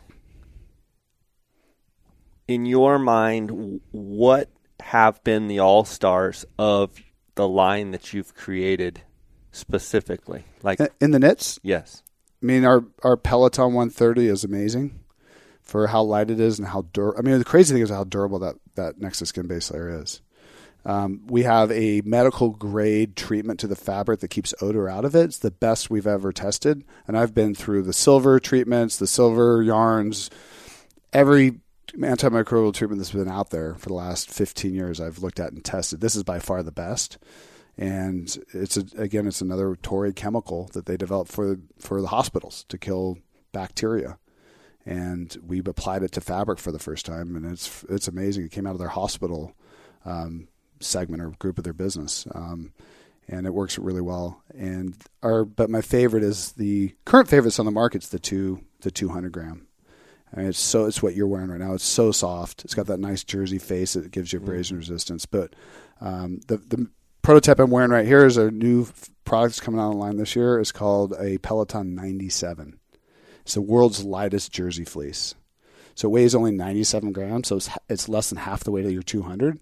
And it has the same face, and it's just a thinner fabric, but it's a jersey fleece, so it gives you a little bit of abrasion protection. So it's also nice and soft on the nice inside. and soft on the inside like yours, Oh, but it's yeah. half the weight. What you get out of it is a really thermoregulator. You can either wear it next to your skin or as your second layer. And it's one of those pieces you never get hot, and you're surprisingly how warm it'll keep you in colder temperatures. And that comes out later this year. I've been eyeballing that today, actually, It's going, awesome. what shirt is that? It is the most amazing fabric. I mean, it's the world's lightest jersey fleece ever been created. 97 grams. I don't know if you're not in the not everyone said fabric expert. That's amazing. And I love Tory for that stuff. Yeah, and that's where they separate themselves, and being able to work with them like you do, that's where that comes That's in. where that comes from. It's worth its weight in gold. It is, and like a 97 gram jersey fleece, no one else can produce it because their yarn's not high enough quality. So if another mill produces this, it'll fall apart, blows holes in it, and become pilled really quickly. But they can do it because their fabrics, their raw material and their yarn is such high quality. They can go so light and not give up performance. It's what makes them so special. I heard that you have a gear line coming out for workouts and training for hunts. Yeah, we are. It's been a process. For us, it's been timing. It's pretty well developed and pretty well tested. For us, it's just been timing on release. I was thinking it was going to be this spring, but we've decided to push it to next year just so we can focus inventory dollars on first keeping our core product lines in stock as our demands, just skyrocketed. So I think it's going to come out next year. Let's talk about, I'm anxious to see that, but let's talk about inventory. You bring up the word inventory, and I've watched you grow this company, and all along the original challenges were there was so much demand, it was hard to keep up with inventory. Oh, we didn't even come close. Not even close. It seems, I was just down in the warehouse, it seems as though right now you're pretty well stocked and have quite a bit of inventory. Talk about that constant struggle. For people out there that are consumers, they just expect that if you have it, that you're just going to have it if you have it in your product line, you're going to have endless supply, but it's not that easy, right? I'm the same way with stuff I want to buy. When I want to buy it, I want to buy it. I mean, it's the customer today, right? They deserve that. There's a big there's a lot behind our lack of inventory. And what I learned, one of the biggest lessons I learned at Sitka is we chase demand every year with raising money. Diluted me down to owning 32% of the company at the end. And I lost my company because of it. And as we grew, we added more investors. We added people like Gore. The dynamics and the culture and the vision for that brand changed. And what I refuse to want to do is that same experience again. And not just to lose control and lose my company, but to change what this company stood for, which is a customer. And I knew if I raised money and brought in outside investors that I would have to change this business to focus on the return on investment and start to make decisions what's best for them, what's best for the business in regards to money, not what's best for the customer. And so I built a plan to grow at 110% a year, to get to profitability, which we did in 2015, get SBA financing, which we did in 2015, to get to a point where I can then start to catch up with the demand and get to a point now where we just did another big financing round to where I can raise a lot of money to continue to grow this brand and not dilute myself out to where I could even come close to losing control. Because what I don't want to change is what has made this brand special. And what we've done is very unique and very different, and it's a totally different mindset and approach to business, is to give up growth to continue to maintain what the ethics are and what this brand stands for and how we do business. And now I'm at a point where we can do that. And we can now continue to expand and grow it. And this brand will continue to deliver on what my promise has been since day one for a long time. That won't happen if you dilute yourself out. And because of that, one of the things I had to give up was inventory. So there was a lot out of stocks. We had a 1-year wait, 9-month wait for guy jackets, a 1-year wait on our tack pants. And I knew customers were growing frustrated, but I knew what the end game would be if I just stayed true to our plan, which has worked out now really well. So from a customer standpoint, inventory levels for the next 12 months are going to be much better than they have been. We're sitting on more inventory, the highest percentage of in stocks that we've ever had since before we launched. Highest and healthiest inventory position we've ever been in. And our goal now is and our key drivers aren't seasonal like Tiburon or some of our winter products, is to never be out of stock in them. The customer wants to get a pair of attack pants, they should always be able to get an attack pant. They need a guide jacket, they get a guide jacket. That's our goal. Will we be perfect? No, but we're going to be a lot better than we've ever been, and our goal is to get there and allow us to focus on keeping those inventories in stock. It's why I pushed fitness, pushed some of the lifestyle pieces that were going to come out. Why I pushed youth is this year needs to be focused on staying in stock and the core drivers of our business that our customers need, and they should be able to get them whenever they want. Sounds easier than it is to do. Yeah, especially with this amount of growth. I can imagine. And we have 1 year lead times, right? So there's a lot of There's a lot of forecasting and data management. Now with Demandware and all the data analytics we can crunch now on demand, future demand analytics, we've gotten a lot better, and we're going to continue to get a lot better in that. One of the products that I just absolutely love that really has nothing to do with hunting is the shorts that I have on now, the Tiburon shorts. I have 2 pair of kind of the sandy brown. I'm not even sure what color you call them. Major brown. 1 pair of gray and 1 pair of Verde 2.0. I have 4 pairs of KUIU shorts, and my wife laughs because it's all I wear. Me too. And I have managed to go the whole time through all of the winter, which I live in Scottsdale, Arizona, so it's not a huge feat. But I have not worn pants. I've worn shorts, and I've worn KUIU shorts because I love them. The other day we went somewhere, and she said, "You have some khaki shorts. We're going to the country club to eat with some friends. They invited us." And she's like, "It's kind of dressy," and was urging me to get out of my KUIU shorts. I'm like, I'm wearing my KUIU shorts. Like, this is what I wear. You, and it's what I consider fishing. So I fish, 4 or 5 days a week in the summer from May 15th to, August 15th. I wear my KUIU shorts. This is more what I would call a lifestyle brand or lifestyle piece. Yep. Can we expect more lifestyle stuff out of KUIU? Absolutely. And we got tons of requests for it. You're going to start to see a little bit of that this year, a lot more next year. You'll see it initially with color choices, and you're going to see new colors, a bunch of new colors coming this year we haven't had. I mean, before we've been very vanilla in our colors, brown or gray. Yeah. So people can hunt that don't want to wear camo. Now we're going to see really useful colors that will work in the field, but we're going to see some new colors, some new color choices. We're going to have the guide jacket in black. We're going to have the snap shirt in black. We're going to have other products that maybe a little, I don't know if fashion forward is the right word, but more kind of standard fashion brand colors, along with colors that can be used in the field as well, because we're just getting tons of requests for it. And, you've seen how much PR and press we've been getting as a business. I mean, we get a lot of people coming to KUIU to look at the products and, camo, maybe they don't want to go camo, maybe they don't want just gray or brown. They want a different color, but they love the product. They love what the brand stands for. They want to be part of it. We're seeing a lot of that right now. I think, KUIU is in just as I see it from looking at it from inside out, that this brand, to me, has a different feel than any brand has ever had in hunting before. It's a brand that people want to be associated with it and find cool.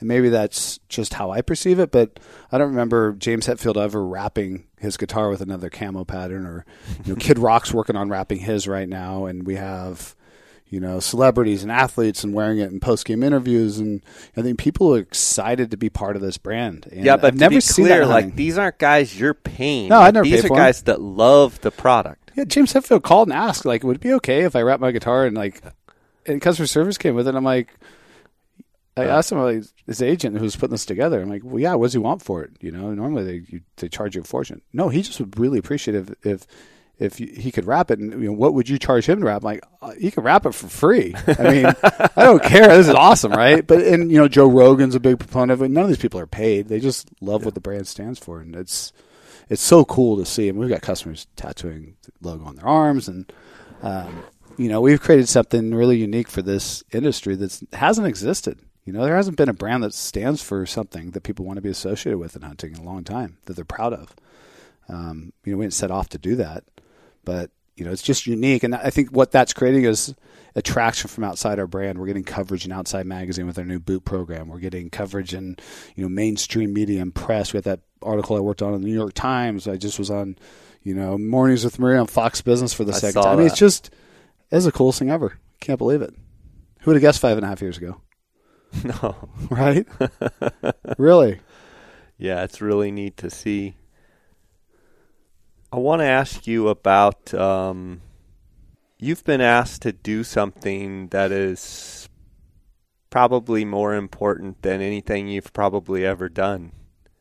It is, by far. You've actually, I'll let you go ahead and tell about it because I don't know much about it, but you've actually have something to me that is as big of an honor as something that you could possibly be asked for. It is the biggest honor I've ever been asked to, that I've ever had the chance to asked to do this, right?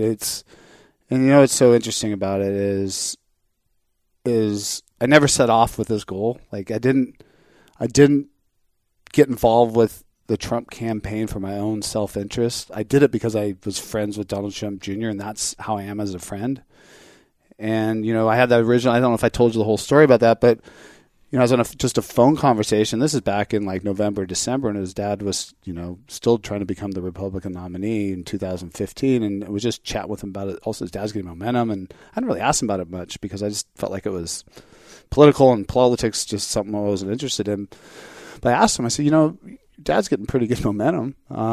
What is his position on hunting? I know what his was, but what was his dad's? And he said, my dad knows what hunting and conservation mean to my brother and I, how impactful it's been. And he's going to support, through us, conservation, habitat, wildlife. And, if he's elected president, we can make some significant change that will benefit our heritage and our sport and the wildlife that we love and conservation initiatives. And so I said, I said, Junior, well, what's your plan? We need to connect him to our industry, our people, hunters, because there's no way anyone's connect the dots that Donald Trump gives a 2 cents about hunting. And he said, I don't have one. So I said, can I help with it? And I held a meeting in Vegas that we've talked about and invited 50 CEOs from our industry and brought his dad in and Junior and Eric and let them tell their story about why hunting's important to Donald Trump through his kids. Because I felt like we needed to tell the authentic story because what's been done previously from politicians is the dead pheasant, the orange hat, and a fake picture. None of us trusted or believe it. It's there to try to get to fake some votes in from hunters. And Donald Trump asked me to come out to Iowa and help him there. And then I, created Sportsman's for Trump and was vocal about who they were as people on my blog and through the business, and took lots of hits for it. Huge risk. I did. I got blasted for it. People keep your business out of politics, people threatening not to do business with me, and I had people tell me it was dangerous. And I said, I'm not telling anyone how to vote. I'm just telling them about the people I know personally. They can do what they want with information. They can choose to vote for whoever they want to vote. But I feel like it's my duty to help them be better educated and why they would support hunting and the heritage is so important to me, and who they were as people that I knew versus what the press is making them out to be. And then, I became president, which was pretty awesome to see. And, and as that my friendship has grown with Donald Trump Jr., his thoughts were he'd be Secretary of Interior so that he could impact what was so important to him with conservation, wildlife, and habitat. And shortly after, but those guys had their heads just down, grinding day in and out. It's like they won the election. It was like, oh my God, what did we just accomplish? And now that, they kind of scrambled to put everything together. But Junior hadn't realized that he couldn't be Secretary of Interior because his father was president. It was illegal. And then because he was running his dad's business, he had a huge conflict with anything to do with politics in D.C.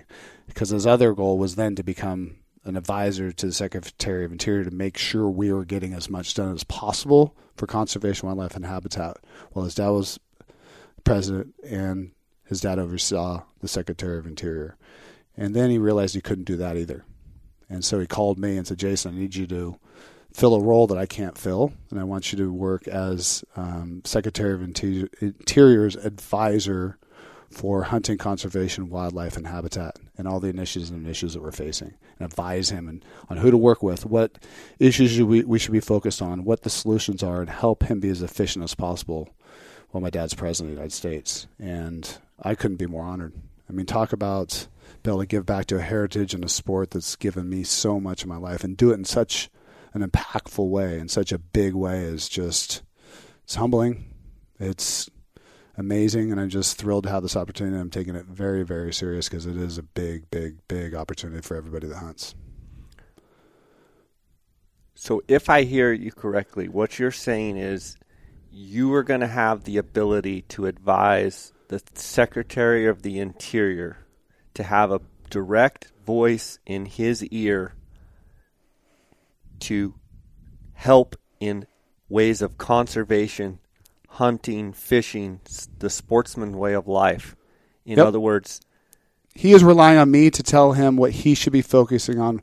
What are finding the solutions, the peoples and groups and people that will support, get those initiatives accomplished and done, so that he doesn't have to spend his time to figure it out or to work on things that either will get tied up in litigation and we'll never get anything accomplished with, or issues and items that either aren't as important, that we shouldn't be, because we can only get so much done in a short period of time, and we have to be as effective as possible. So my goal is to work with the different conservation organizations. I already have started. I've been out to DC twice, had meetings with them to start to identify, what is everybody's bigger issues? What are the ones they're concerned about? What are some of the smaller issues they're concerned about? And figure out what the common theme is of what we need to get accomplished, and then work with those groups to determine what those solutions are, the best way to solve that problem in their perspective. A lot of them have in-house legal teams. If we have to change law, write what the new law or the new legislation would be. Let me take that to Zinke, and let him focus on solving those problems that we as a collective group identify the ones we need to get done while we have him in office. Because, like I said, we can't get it all done.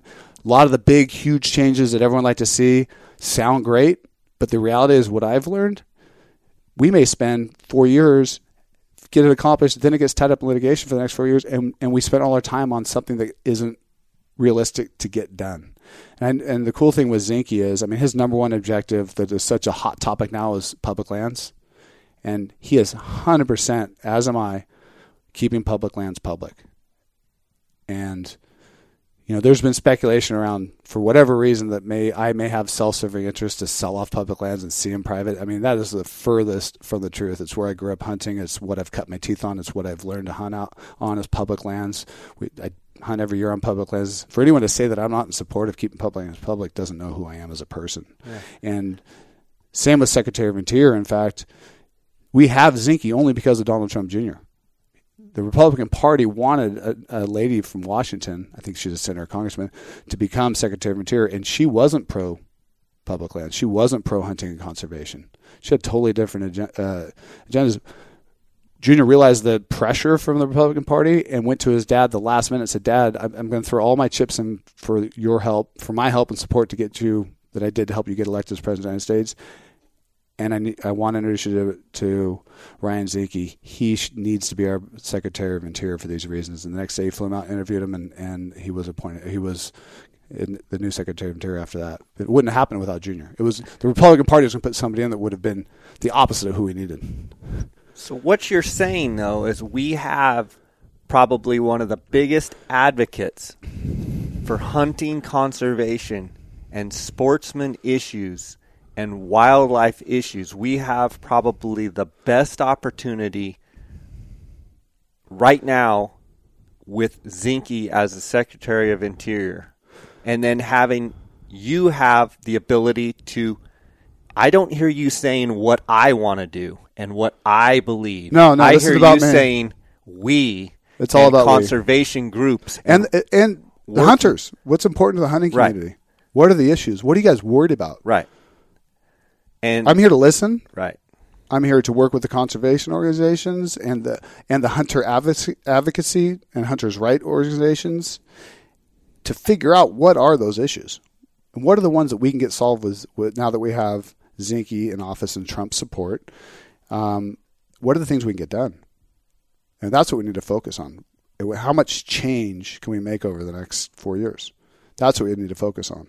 So in other words, we take advantage of this as much as possible. And what he's asking me to do is make it as efficient as possible for him to get as much done. Because you got to realize, he's head of Department of Interior, natural resources. He's got Second Amendment issues. He has oil and gas industries. He has a lot on his plate. So I'm here to help them focus, to find the groups and people that will help us, to listen to the hunters and what is important to them, and to bring that package of things that we need to work on, the solutions, the people that can help us get it done, to Zinke. And what an honor, right? I mean, what an honor. Yeah. I'm just thrilled. And then the other great thing is when I first went out to meet with him and sat down in his office, I have a relationship with Jeff Short, long relationship with Jeff Short, who's a biologist, who was head biologist for Idaho. Now he's with Fish and Game, or with Wyoming Fish and Game. We're at SCI, and I've gotten to know his boss, Scott Talbert. You know, he's dealt with a lot of the issues that we face in the West: wolves, natural resources, oil and gas, hunting, grizzly bears, and is kind of a no-nonsense, roll-up-your-sleeves kind of guy. And when I went out and met with Zinke the first time, this is right after SCI, and we talked about Fish and Wildlife appointment, he said he'd been given kind of 6 different names and interviewed him, hadn't really found the guy, and I introduced him to Scott, and he's now going to be the head in Fish and Wildlife. And so Scott's very appreciative of making this huge career change for him that's going to change his life. Zeke is appreciative because I made an introduction to Scott, and those two get along and see eye to eye really well, and they're going to help us make a change that, I'm going to have access to both those guys. And that's really, really important if we're going to make change. We've got to do it together. And the other thing we're going to do is really take a holistic approach and view. I mean, we have to consider natural resources as part of what we try to accomplish over here with conservation and wildlife and habitat and public lands. And, to think that, this country doesn't need its natural resources, it should all be about wildlife conservation and habitat only, is kind of narrow-minded. I mean, we have to work together to make sure that we have smart natural resources, the use of it, and getting and taking those natural resources from our lands and our public lands, but also tie it back into conservation, take a holistic approach, because then everyone can win and we can be in a better position in 4 to 8 years if we look at it that way as a collective whole. And that hasn't been done from what I hear, because again, I'm stepping into this with no political background or understanding how all this stuff works. So I'm just learning and listening. And like you said, it's about we. I'm just at a point I'm in a position to where I will be there to help. And it's not my choices. Right. I'm not making the decisions. I'm presenting the information, the solutions. Jason, I've got a question. I think it's very important. I want to ask you. I want to be really clear about my question. Are you interested, or are you for the sale of our public lands that we hunt and fish on? Absolutely not. Never have been. Would never support it. It's where I grew up hunting. It's where I can still hunt every year. It's where I've taught my son to hunt. Public lands need to remain public. I think we need to figure out a way to better manage them that are federally owned. I think the government's done a poor job of managing them, and I think part of it's because they're local issues, that they don't know how to manage those local issues better than local people. But to sell them off because of that, or to sell them off for any other reason, I'd be absolutely adamantly again. I always have been. I haven't been maybe as vocal about my position on it. I think there's been maybe competitors or people within the industry that have tried to use that against me, to say that I'm, for some reason for the sale of public lands because of my association with Donald Trump, the Trumps, or Trump Jr., or the fact that I have the opportunity now and the resources to hunt on private land. I've always been against it.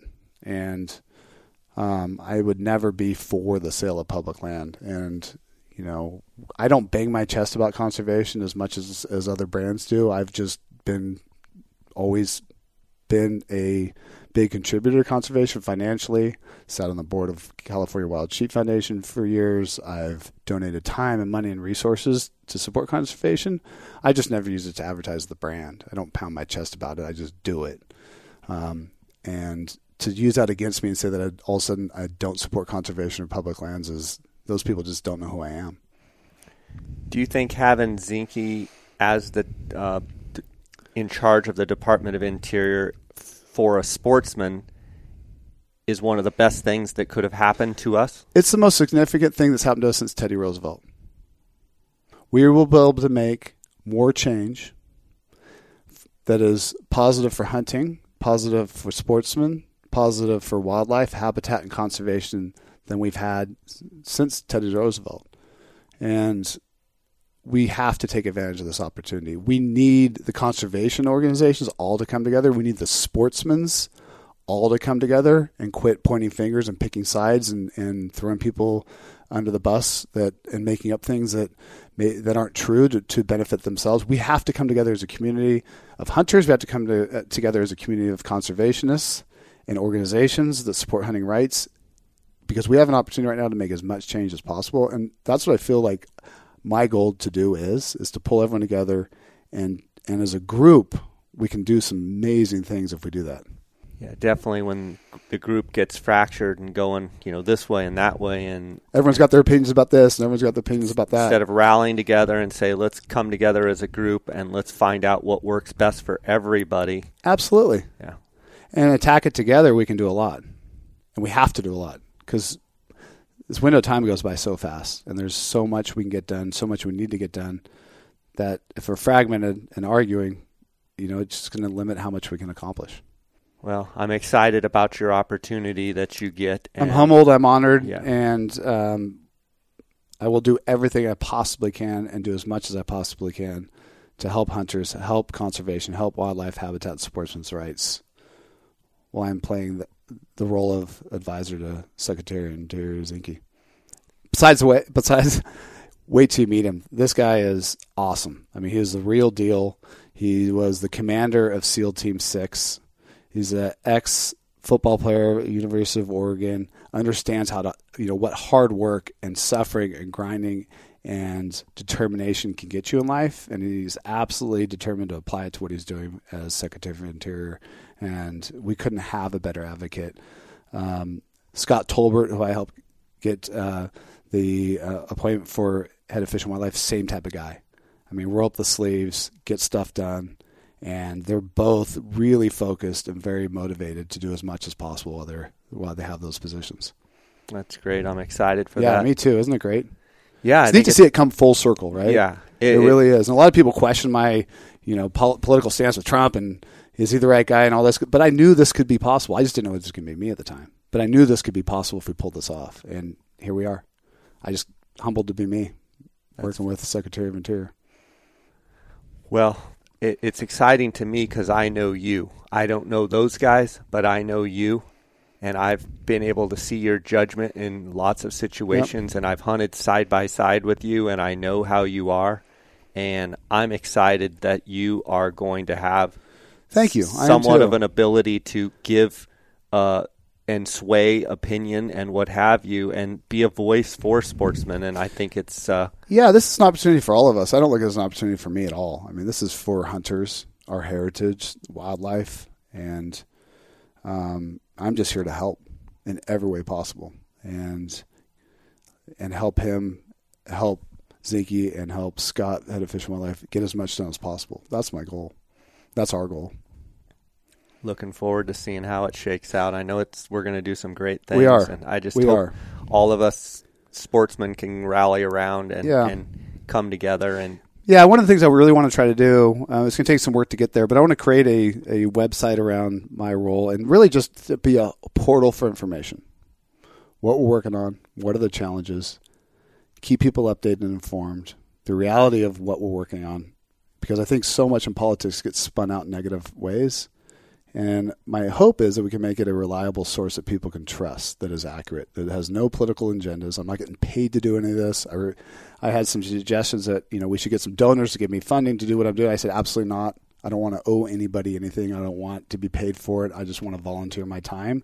So I have one thing to do, and that is to help the hunters, wildlife and habitat, and to help Zinke get as much done as possible. I have nothing tied to me to force me to make any decisions other than what's best for that.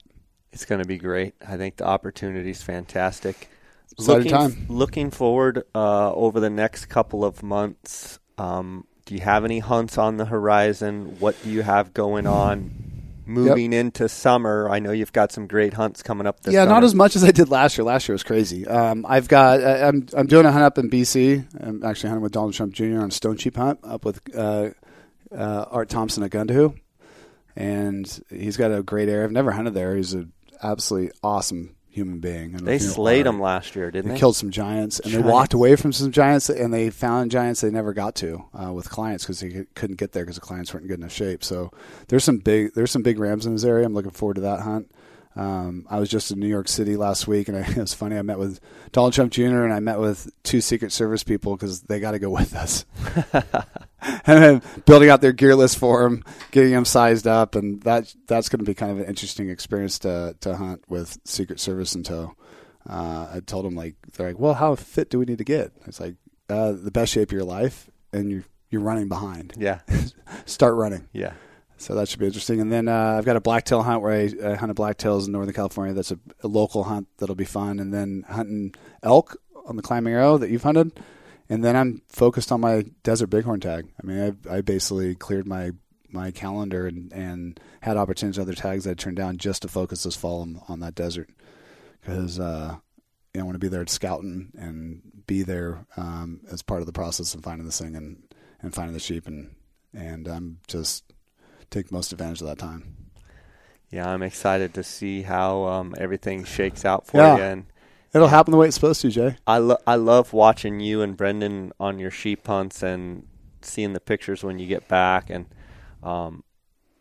I'm fortunate. I put in Alaska, and Dar and I drew mountain goat tags. Yeah, that's awesome. For this August. And then, of course. Have you hunted goats? Have not hunted goats. You'll love it. And excited to go to Alaska, excited to hunt goats.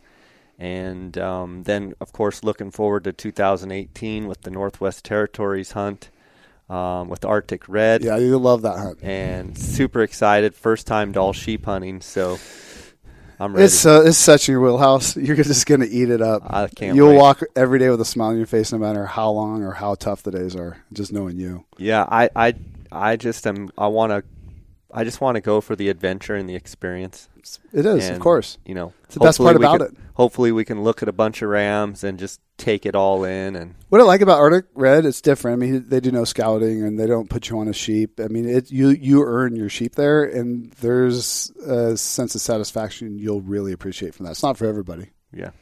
But it's a really, really amazing place to hunt and to spend 10 days in looking for sheep. Yep, I'm excited. So, well, buddy, it's been awesome spending time here at the KUIU headquarters. It's really good to have you here. Yeah, it's been fun. Yeah, you picked a good day. I mean, got a lot going on. This is not untypical from our days here. As you've seen, a lot of people doing a lot of things, and it's never a dull moment. I'll tell you that. Yeah, there's so much energy here. I'm just enthused just being here and seeing the excitement, down to every level. And I've talked with a bunch of your employees, and everybody's just fired up, and it's I know they get it from you. Yeah. But you also have a great staff that's we do. Internally, they've got a fire within them. They do. They do some amazing things. I tell you, it's awesome, and it's contagious, and we just love what we do here. It's a very special place. I got to pinch myself every day. I get to get up and come in here. It's good stuff. It is. Thanks, Jay. All right. Appreciate your friendship. Appreciate you coming here, and I love talking shop with you. It's always fun. You got great questions. Always. Sounds good, buddy. Thanks, I look buddy. forward to doing it again. I can't wait.